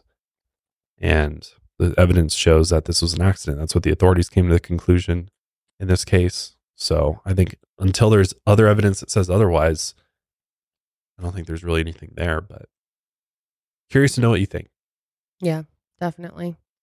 But thanks for hanging with this one. This was quite the marathon. Mm-hmm. Very, very interesting case, though. It is interesting. And obviously our hearts go out to the families, and just can't imagine what this has been like dealing with this. And it still drives me nuts just thinking about what those days were like for them and what truly happened. We probably will never know. Well, and just, in those days leading up to when they were found, like holding out hope. Yeah. That maybe we'll find them alive and they're out there. Mm-hmm. And to have it end this way is just always horrible. Yeah, it's incredibly sad. So young. Yeah, really sad. All right. Well, let us know your thoughts, everyone, here in the comments on YouTube, or you can, if you're listening on an audio platform, you can head over to our Instagram account and let us know your thoughts there. That's at Mile Higher Pod. Is that right? Yes. Let us know what you think. But that's we'll going to be it week. For us. Yeah. See you next week. We'll see you next week. Until then, keep on taking your mind a mile higher.